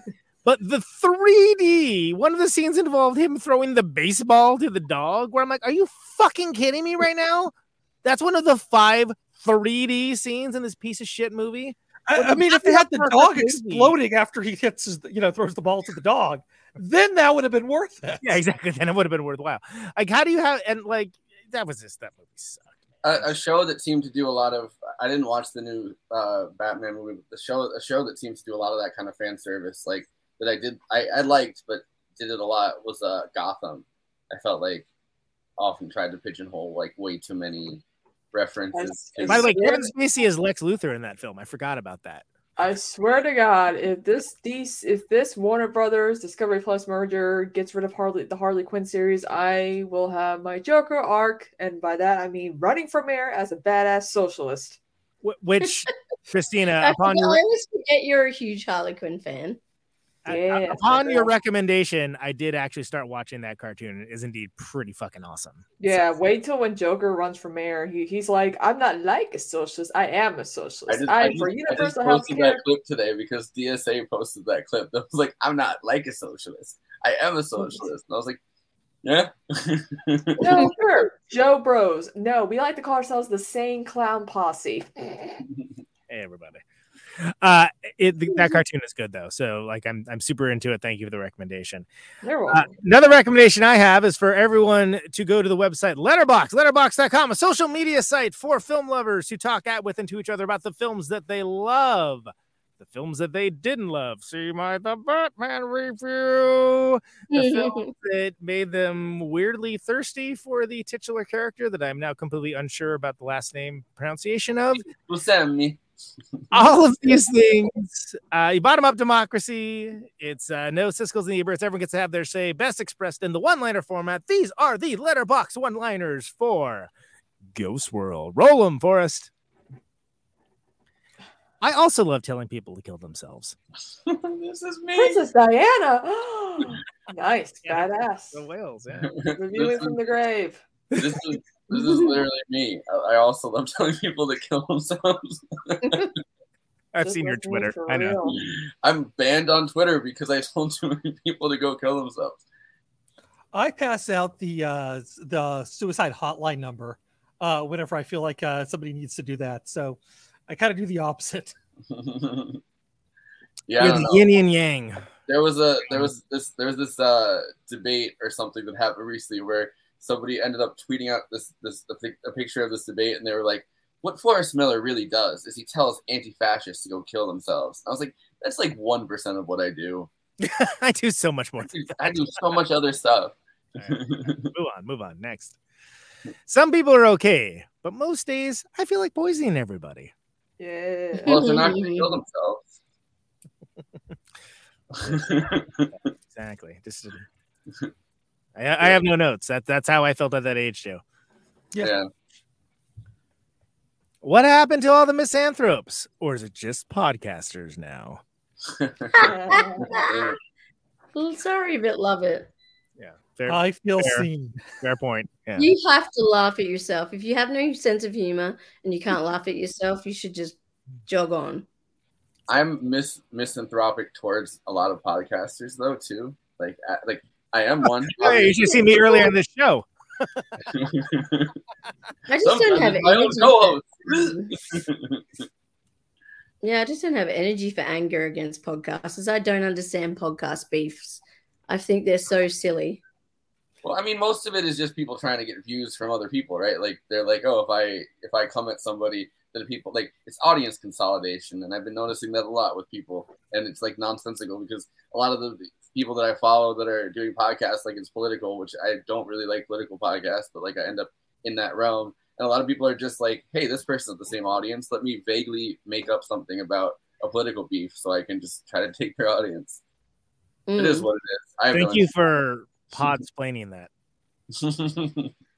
Podsplain America. Chekhov's nunchuck guy. You introduce a nunchuck guy in the first 15 minutes, he needs to have attempted to strangle someone with them by the last act. Oh, yeah. True. Chekhov's. You did just say Chekhov's nunchucks, but I appreciate the attempt. Would you like to comment on that review with your notes? Maybe that would be. I have notes.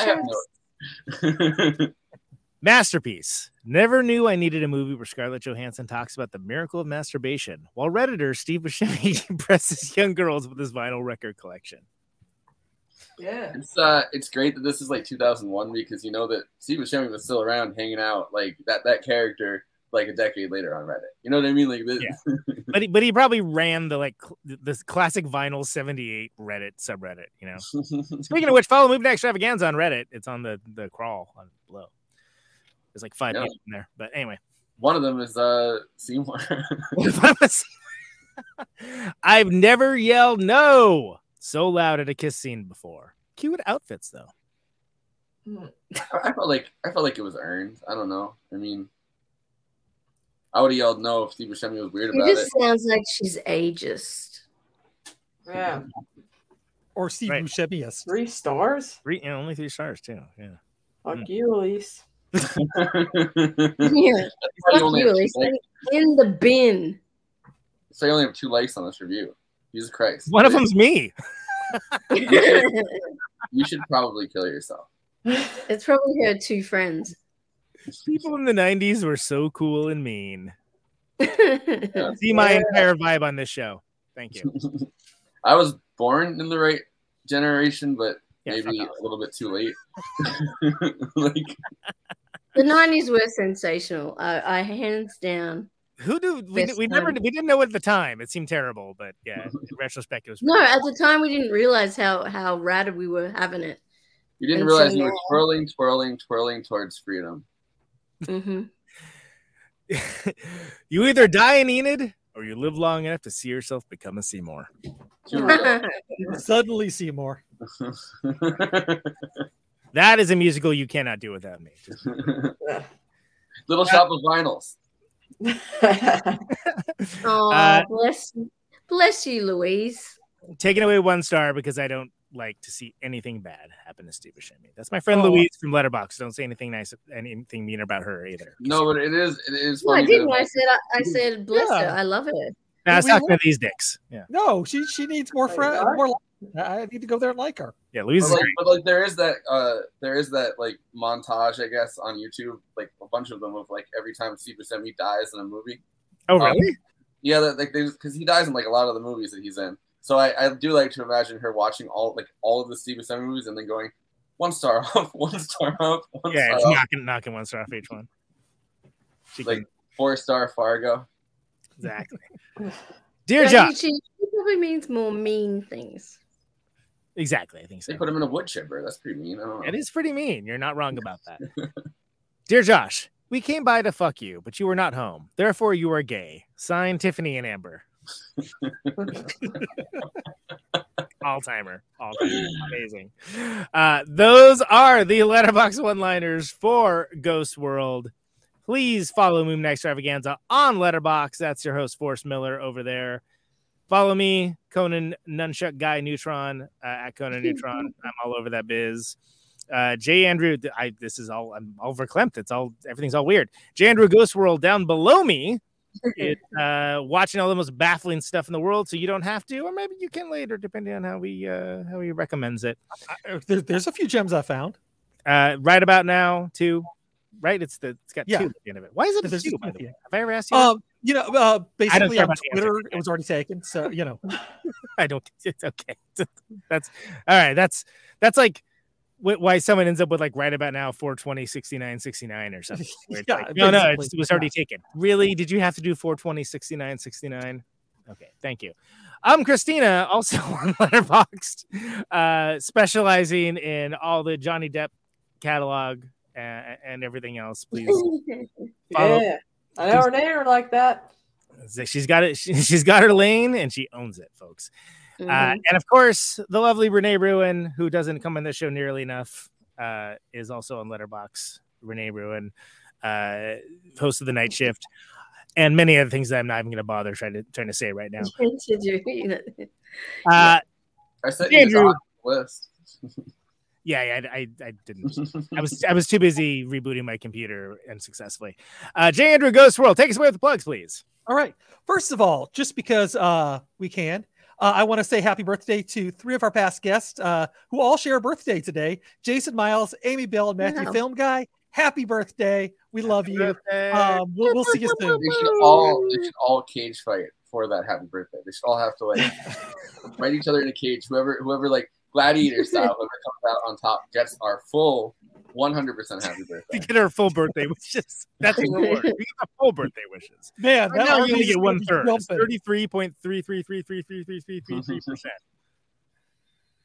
33.3333333333%. Yeah, we are on That was YouTube. a good bit. Does anyone not like decimals? I love decimals. Anyway, go. Yes, decimal bits are funny. Decimal bits are great. I love math. Anyway. Yeah, we're on YouTube. Do the YouTube things, like, follow, subscribe, hit the bell. And the big thing is watch the video to the end so other movie lovers can find us. And we, as a bonus, we're not going to be like listing off names, but you get that sweet Conan Neutron song at the end. So go for that. If you are enjoying this, but you'd rather, you just don't have time to be sitting down in front of your computer and watching this live like some people do, and there's no problem with sitting down at the computer watching it live because that's also fun. But sometimes you just want to listen to something while you're exercising or washing dishes. We have it as a podcast form, so you can do that as well. Wherever you get your podcasts, please find us, subscribe us, give us a 5-star review because that helps other people find us as well. I try to explain visual gags for the podcast audience because I feel like it's important as someone that would much rather listen to a podcast than watch something on YouTube. And I do that with my own show as well, but I feel like it's a dying art. People that just make visual gags, and it's like hearing a live record where you hear a crowd cheer for no reason. You're like, what the fuck happened? Like, did somebody do something funny? Like, what happened? Anyway, whatever. Yes. Yeah. Well, during that bass solo after he throws the bass guitar up in the air, nobody, the guitarist is there going, our bassist just threw the bass guitar up in the air. Yeah, exactly. That's what you have to do on a live record now. It's close for the hearing impaired. Exactly. Why are you at a show? Get it, hearing impaired? Anyway, whatever. So we have a Patreon. Girls before swine, everybody. Anyway, yeah, go ahead. We have a Patreon. With that Patreon, that helps us out a lot, but also gives you access to all of our back after parties, like back issues. You can flip through it like vinyl. After parties. Yes. But you can always after party forever. Party forever. Oh yeah, we're getting there. Yeah, we'll have it on lock by the time we do episode 200. And make sure, while you're doing things, Christina has a Patreon. Check that out. But she also has a wonderful Twitch channel where she does. She talks about all the things, so you can get Harley Quinn as well as all the Harley Quinn you want. Yeah, and spooky all the news you want. Spooky season coming up, so cosplays are coming up. So woohoo! Also, too, guys, if and when we ever review Birds of Prey, because I know Conan loves that movie as much as I do, I will cosplay as Harley Quinn. I really want to again. It's popular amongst the fans and me. But yes, like and subscribe. I'll watch another her on Twitch. You'll love it. If you like the Suicide Squad, Birds of Prey is very much in line with it. Like it's a little less nihilistic and big as far as like production goes, but it's the sense of humor is exactly there. Yeah. It's a good movie. I didn't like Suicide Squad as much as I like my Kill Yourself Squad. I mean, look at the poster. Look at her. I have it. Booyah. Ta-da. Yeah. So she did a good job. I'm not. Wait. Show it, Christina. Show it real quick. If we're gonna do this, let's do it right. Yeah. Booyah.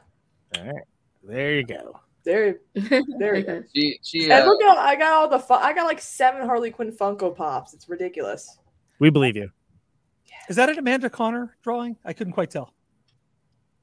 What?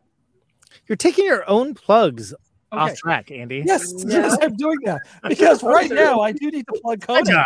Good job. I'll go over there and slap the paintbrush out of your hand or whatever you're doing with. Yeah. Who has a great show, Tonic Reversal. You might have heard of it, especially if you're watching us live, which it says right behind him. That's a good visual gag. Yeah. Yes. There we go. Podcast listeners, Conan Neutron has his show logo behind him. Yeah, and what was the album you were talking about? Because you could get that on Bandcamp and order one of the last 6 copies. The Art of Murder. It's the Art of Murder. Yeah, the second Conan Neutron. Man, everyone's getting into like killing and murder tonight. I love it. It's a concept record about Hannibal Lecter. What I'm going to tell you, which we've never done any Hannibal Lecter movie. So no, we haven't. We should. Anything dead, dying, being killed, anything related to that, I'm all about. Serial killers, whatever. We do have. I want Silence of the Jams with Adam Sandler. Adam Sandler playing. Silence of the Jams. Silence of the Jams. Not bad. That's good. All right, solid. But I was going to actually ask Conan, who did you have on this week? Chat Pile. So the incredible band from Oklahoma, the doomy, sludgy noise rock band. They're people are talking about them more and more. And actually, this one, Stevie in the chat was on for that one. It was a really good show, and they're a really good band. And again, I don't just have legacy artists on or people that are too esoteric. But yeah, I rarely have a whole band on because it can get really chaotic. But we went through the God's Country. Yeah, Manhunter's the best one, I think. Well, Silence then Manhunter. But the I mean, it's I don't normally have full bands on, but it worked really well. It was good, I think. Fantastic. So. And you can also subscribe to his Patreon, and with that you get episodes early. So that's exciting. Right. While I was doing that, this is like my life. I was also changing my name to Silence of the Jams. So apparently that's too many characters. Let me see. Okay. And Renee, you have a movie podcast now, don't you? It's, yeah. So, the Night Shift, right? The Night Shift, yeah, which is basically going to be. We've kind of decided to keep it. We're kind of building a coven of sorts. So it's myself and Bonnie Burton and Jenna Hayes, who's a very well-known ex porn actress, who is just her insights are just incredible. So at the moment, yeah, we've just done the 2 films. So we did X and Men, and then we have quite a long list of films as well. So it's a bit of a fun thing, but definitely kind of very much a female version of things. So we have actually a lot more men who seem to watch it and enjoy hearing our different views from different women. So yeah, it's going really well. A bunch of Seymours in that audience. Yeah, I hope so. Of course, from the show Bonnie Burton. Yes. We love Bonnie as well. So. Yes. And Jenna brings a lot of possible Seymours with her. We should probably get her on the show at some point. There's always some interesting possible Seymour. But yeah, that's going really well. And yeah, so that's going good. Yeah, my book's been out for a little while now, and so that's I've gone through. Forward by Mark Lanigan, R.I.P. Yes, Forward by Mark Lanigan, and so that's I've got that in some bookshop here in Melbourne, and it's also shipping around the world at the moment. So yeah, I've already done 2 giant print runs, so hopefully that keeps on kicking. Fantastic. I also just realized I forgot to ask about Conan's tour dates that are coming up. Yeah, you sure did. Oh, yeah, just remember that, huh? Yeah, so the 72-point headline is that we're playing 3 shows in McCluskey on the West Coast. We're doing Oakland, Portland, and Seattle, but then we also have, I think, like 9 other dates for that, also West Coast.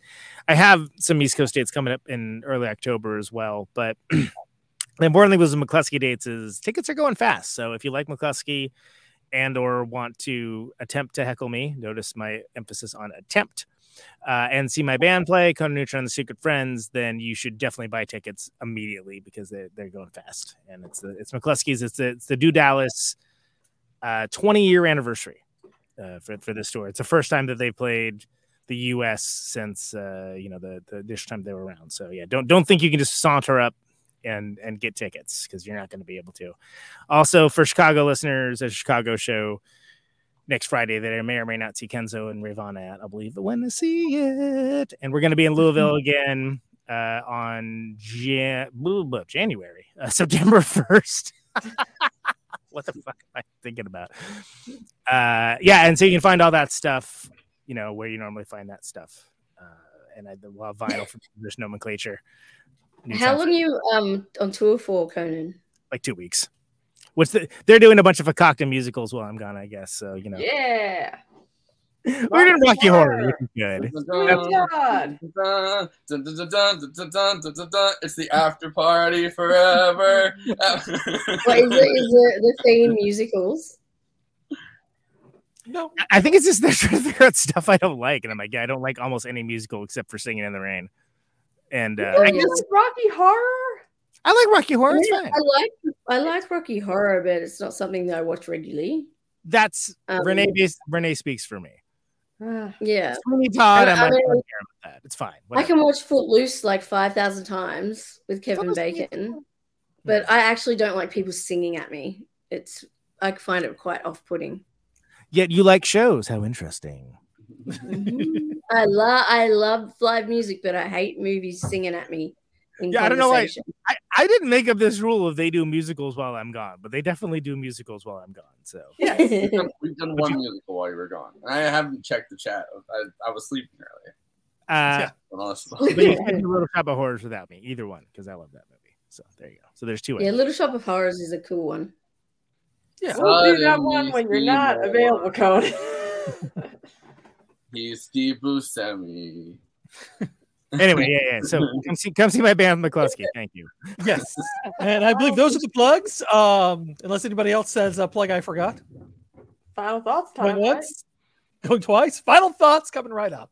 Boris, right. over to you. Well, starting with Renee, let's hear some final thoughts. Okay. Yes, thank you. Yeah, as I said, I think this film is an incredibly well done, articulated film that's come from a graphic novel that's basically vignettes that don't really have a clear tie-in. And I think that both the director and Daniel Clowes did an amazing job of turning it into a film, even if it did take quite a long time to do so. I think that, and everything about it, I think they did really well and very tactful, especially the things involving Seymour. The casting, you can't argue with it. The aesthetics are like totally drool worthy. And Enid, I just fell in love with everything to do with her culture and the art stuff, everything she loves. Just everything that encompassed her personality, I really enjoyed. And then I also enjoyed the way they tackled, that kind of those awkward and tough times when you're growing up, and how the complications that seem minute probably to adults, but are quite dramatic when you are that age. And then that whole transformation that happens when you do finish high school and you need to think about what you want to do, and you're torn between those things. You kind of get the feeling that Enid wants to continue where she is at, and whereas ScarJo, sorry for keep forgetting her name, really wants to move on. In anything else, or was this the only movie she was in? She was in other stuff. Really, she won a Tony Award. You get stronger every time you say it. I just she's always ScarJo to me, but she's going off in a different direction, and she wants to be sort of this mainstream grown up, and is ready to let go of all of the weirdness and all of the fun and stuff that kind of there. And I think we've all been there, where we sort of had to deal with that coming of age, growing up, and trying to take the direction in where you want to go. And there's just so many small parts in this movie that probably to some people seemed irrelevant, but I think were really beautiful and key, like the old man sitting on the bus stop. Oh yeah, how do we even not talk about that? You're right. Yeah, apparently it was played by Crispin Glover's father, which is interesting. What? Yeah. And the fact that he sort of almost given up himself, and he's sitting there waiting for something to come and happen to him, and then they kind of make fun of him for waiting for that bus, and then one day that she sees the bus does come, and of course then that brings you to the ending of the film where she speaks to Seymour and in the hospital, and says you're an idiot, you're my hero, look at all this other stuff I was doing, and then you get that real sense of closure when both the girls sit down at the front of the hospital, and they hold hands, and she's like, give me a call, and you get the impression that they're never going to speak again. That's it, It's the end. And then Enid then goes off and decides pack her bag and go wait at the bus stop and take the bus, and you just sort of have no clue where she's headed or what's happening for her. And then then you also have that scene with Seymour where he's in therapy, and he's obviously now living with his mother, which I know a lot of people have speculated that he tried to commit suicide, and that was what had happened past that. And then, you know, he goes to live with his mother and he talks about getting his life back. So it's a kind of bittersweet, but also there's a bit of sadness and in the ending. And I think that's kind of important because that is real life and that is what happens in real life. So they didn't give us like a fluffy wrapped up with a bow ending. And, you know, it's kind of left to you to kind of think about what you think, you know, Enid's next adventure Godot is. finally showing up with that bus. He's waiting for What's Godot. I said, except Godot finally showing up with that bus. Yeah. Yeah. You know, So you kind of, you know, there's a play called Waiting for Godot, and he's And the movie Waiting for Guffman, which is like a comedic Christopher Guest. Yeah, so he's sitting on the bench the entire movie, and the person never comes, and they're waiting. Yeah, I feel like that's what we're kind of playing off of. yeah. And it's almost like you're waiting. I feel like especially with the old man, it's like waiting for your life to happen. Yeah. Or he's and- waiting for death, and you know, Enid kills herself at the end of the movie, and that's why she drives Well, off. in the that's bus. one big theory. But And wait Daniel- your fucking turn. No, but what he said But is that's why correct. mermaids for this movie. That was one theory, and Daniel Clowes and also Zigoff did come out and both say that is absolutely not true, and there was no that she did not kill herself, and that was not the intention. So, but that is a fan theory. That would have been an ending a lot like Go Ask Alice or whatever, where at the end of it they just read a note and they're like, she killed herself at the end of this. Yeah, and, that'd be like if Todd Solondz did this movie, and that would be how it ended. It's like, oh my Oh, god. 100%. Yeah. And Todd Solondz has his own. I love Todd Solondz films, and he has a way of doing that and getting away with it. But yeah, that was they dispelled that myth. But so I think, you know, there is a sadness, but it's also that kind of it's the ending of something, and who knows what that next journey is going to be. So it kind of leaves you having to think about it, and maybe even you yourself then making you think about what you're doing and where you're going in your life. I think about that on the show a lot. Thank you. What's that? Just being a dick. Just being a dick. That's okay. Doing that 90s humor. Yeah, but and so yeah, aside from that, yeah, I think it's a really good movie that is very often underrated or overlooked because it's like put in that comic book genre, and you know, but there's actually so much in the movie and commentary on so many different things. I think is really important, and it's a great movie for all of the weirdos and outcasts out there, you know, and for all the angsty teenagers out there. It is probably like the best depiction of just pure angst, like without any plan, without any plot. I mean, not that it doesn't have a plot, but just like without any like, you know, distinct like this is what's happening kind of plot. Like it is the best depiction, I think, of like just teenage angst for the sake of teenage 100%. angst. Yeah, like me and my two housemates rewatched it together last night, and we were all just saying the same thing. Like, fuck, do you remember when we used to do that? And, you know, ringing people up on the phone, like, and being like, yeah, like, you know, like, yeah, and all like little obnoxious things and just so angsty about everything.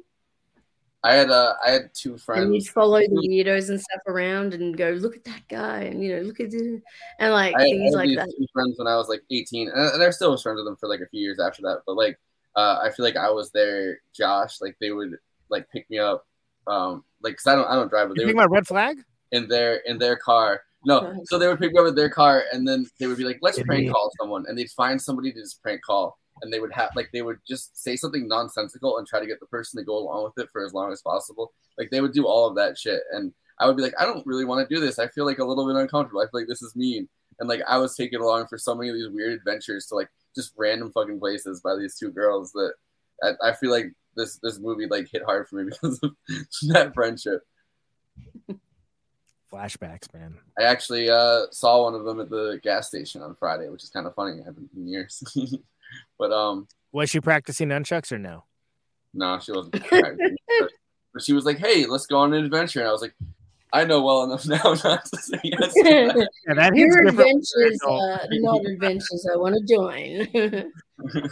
That those adventures have like prison sentences when you're an adult. I think it was the same day or a day after I watched Ghost World though that I saw her at Mobile, and she was like, "Hey, I'm going back to like Pennsylvania or something. Let's hang out and go on an adventure." And I was like, "No, I watched this movie. I know I know now not to do that."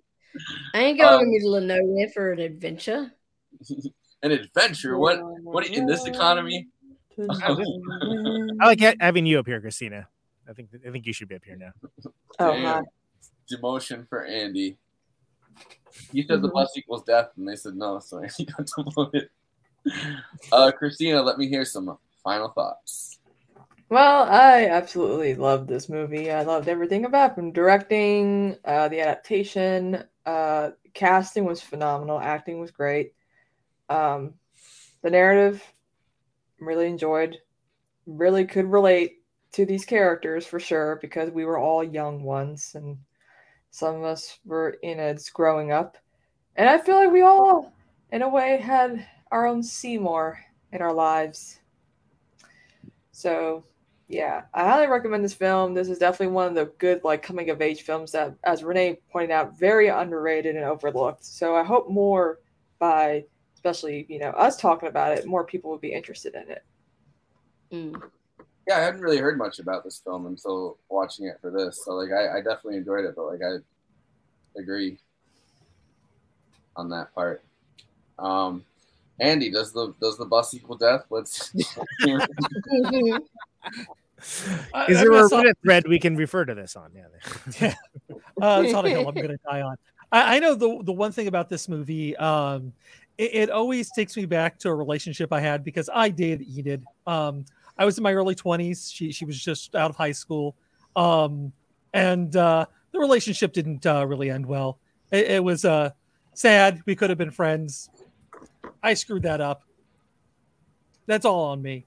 But this movie always brings back memories of that that relationship, the good times and the bad. But it's just like one of those movies that does, it's like a moment in time. It's a, and I don't know if I could show this to my kids and they'll get the same thing out of it that I do.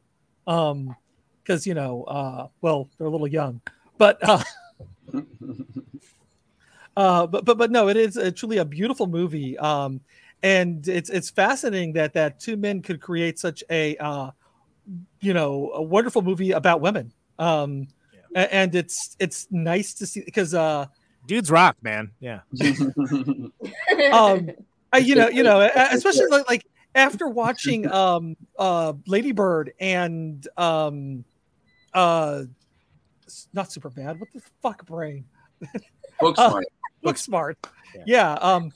Lady Bird and Booksmart. Oh yeah, this is the first male directed movie of Coming of Age Month, huh? And I think it kind of holds up amongst them, because they really did kind of capture these two characters. I do think if a woman was behind the camera, it might have been a bit of a different film. But I think it still would have touched on the same themes that the comic did. Just two friends drifting apart.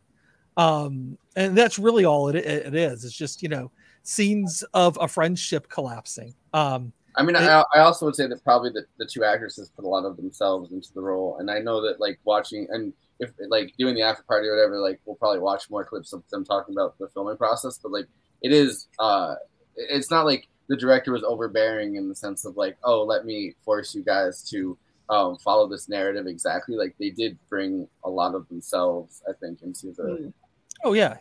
And I'm not, I think you can see that in the end result, because it isn't it seems very naturalistic, and I'm sure there was some interesting things that the cast brought to these characters, beyond just the fact that they were so well cast. Reading what's on the page. Definitely. I just wanted to make a side note. Sorry, because we didn't talk about it, but how funny was that scene, Juvenile? But when Seymour's housemate is talking to Seymour and says like, this is the den of fun, and then does a giant fart. There was Sorry, it just came to it. It just came to my. There was a Letterboxd review that I rejected for the Letterboxd one-liners that said most momentous fart in film history, and I thought it was too esoteric to put in. But the other one the other one we didn't touch on is when he's talking to David Cross, and David Cross is like, "This is how you get girls. If you don't even." And like knowing that they're two like 17-year-old girls having like creepy ass David Cross, like obviously not in real, but like in the movie, like wander over and start like Tobiasing all over the fucking couch. Well, Amber Tamblyn is significantly younger than him, and there was a Letterboxd review about that, but it was too mean spirited and not funny enough. It was too mean. It was one step funnier, cool, but like that's not really him right under the bus for the cancel culture stuff. By the way, I would have divorced. Yes, very juvenile, but that made both me and my housemate erupted into laughter. Yeah, because it was so golden. Because it also summed up Seymour's personality because he is quite he's wound tight. Yeah. And even in that moment, like the guy just lets that giant one rip and he can't even bring himself to even grin. Yeah. He's just disgusted. Yeah. It's so funny. But Conan, let's hear it. Final thoughts. Yeah. I think this slots nicely in the coming of age films. Enid and Rebecca, both, especially Enid, portray a great resting state of discontent that I certainly identify with. I think in high school, I was probably about half Enid, half Rebecca myself. And I had a best friend that was definitely took like a bit of a darker path. I think that there's a humanistic misanthropy to this movie that I like quite a bit and personally identify with. And I absolutely 100% had a huge crush on Thora Birch when this came out, which I only was a few years older than her, so it's not that bad. It's not Steve Buscemi bad. And it's very calculated in how lost some of the characters in this are. Most of the characters are. And the ones that aren't are sort of played for laughs, that they're like something to be pitied, even though they have a path. It's not something that is considered cool or interesting. And the snap judgment and just meanness of it, which comes out of a place of searching. And it's a real tale of friendship between, two adolescents that are becoming women and that are going to go into their lives. And you don't know how it's going to turn out for either one of them. But, you certainly get indicators that goes on, and it's hard not to want to take Enid aside and be like, look, I get it. I'm there with you, but dial it back like 2 clicks here. Like here, don't do it. Like it's fine. Rest of your life, fine. You can do that. But this is going to kind of make decisions for you that you don't know that it's going to. And that's what makes it a great coming of age movie. This movie's great. Well, and that's angst, right? That's pure angst. Like absolutely. I think that that just kind of almost self-loathing, self-sabotage. Like I hate everybody. I don't want to grow up. I don't want to be part of the system. Like I'm gonna, dye my hair green out of nowhere when I'm supposed to go. Like that. It was blue for me, but yeah, I did the same thing. that feeling.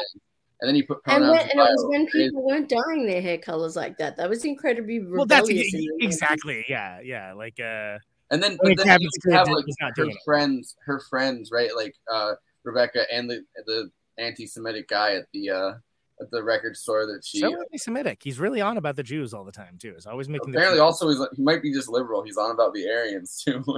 But modern liberals but like they're both like. He's like, I don't get what you were going for. And she's like, you know what? Everybody fucking sucks. I hate them. And then fucking her other friend's like, well, I don't get what you were going for with this either. And she's like, people are stupid. And it's like, no, that's the pure distillation. Like if you took angst and distilled it down to like the purest formula, the Walter White blue sky angst, right? Like it would be just that feeling where you're like, everybody's stupid. Nobody gets me. This fucking sucks. I don't want to grow up. I want to go do the things that I want to do. Fuck all this. And this movie hit that note. That her character hits that note perfectly. And just whenever she's put into a situation where she needs to grow up a little bit, she's lost in the wilderness, and her response is just more of that. And that is on point. for that age. Yeah, I mean, well, like I said, it's like a resting state of discontent that is very appropriate for the age group, and it's portrayed in such a way that it usually goes almost cartoonishly the other way, or it's too underplayed, really. But there is a humanism to it because, again, Enid fixates on Seymour, and that ends up being what it is. But she's not a full-on misanthrope. And it's something that it tells you what you need to know about the character, like how she finds deep connection to the blues song, right? Like and finds deep meaning to it in a way that she doesn't find with a lot of things in contemporary culture that she's surrounded with. And look, there's a certain amount of just being lost when you're that age. And like putting up a brave front about it and like preening and like, shouting about it, but being lost. And this movie does a great job of showing that, including the fact that maybe the only person that even kind of, sort of, a little bit understands you, turning your guns on them, because that's what you do when you're young and you're an idiot. Yeah. And, watching this back to back with Lady Bird, of course, I think the same kind of feeling motivating her is what causes Lady Bird in the first scene of the movie to jump out of the moving car with her mom. Like, totally. Yeah. And this, look, this is an incredibly clever film. It's a smart movie for smart people. I have dated both Enid and Rebecca in my times. And, I at the same time? Not at the same time. This isn't a Betty and Veronica situation. No. But I just really love this movie, and I love all of the many things it does, including bringing Blues Hammer to the world, which again is cultural shorthand for a certain type of shitty band that you see when you play shows. But this is one of the more underrated coming of age movies, and I think it has something to do with when it came out more than anything else. But there's a lot of it that is just interesting social satire too, and that's Daniel Clowes, man. He's an interesting writer, and again, like, you don't have to be J. Andrew World to understand that. Like, it's the source material is great, but this is also a great movie, and both those things can be true at the same time. And of course, we are going, back to back with an underrated coming of age movie, and then Breakfast Club. So that should be an interesting dichotomy. What I will say for my final little piece is, it's like the Taj Mahal of fake 50s diners.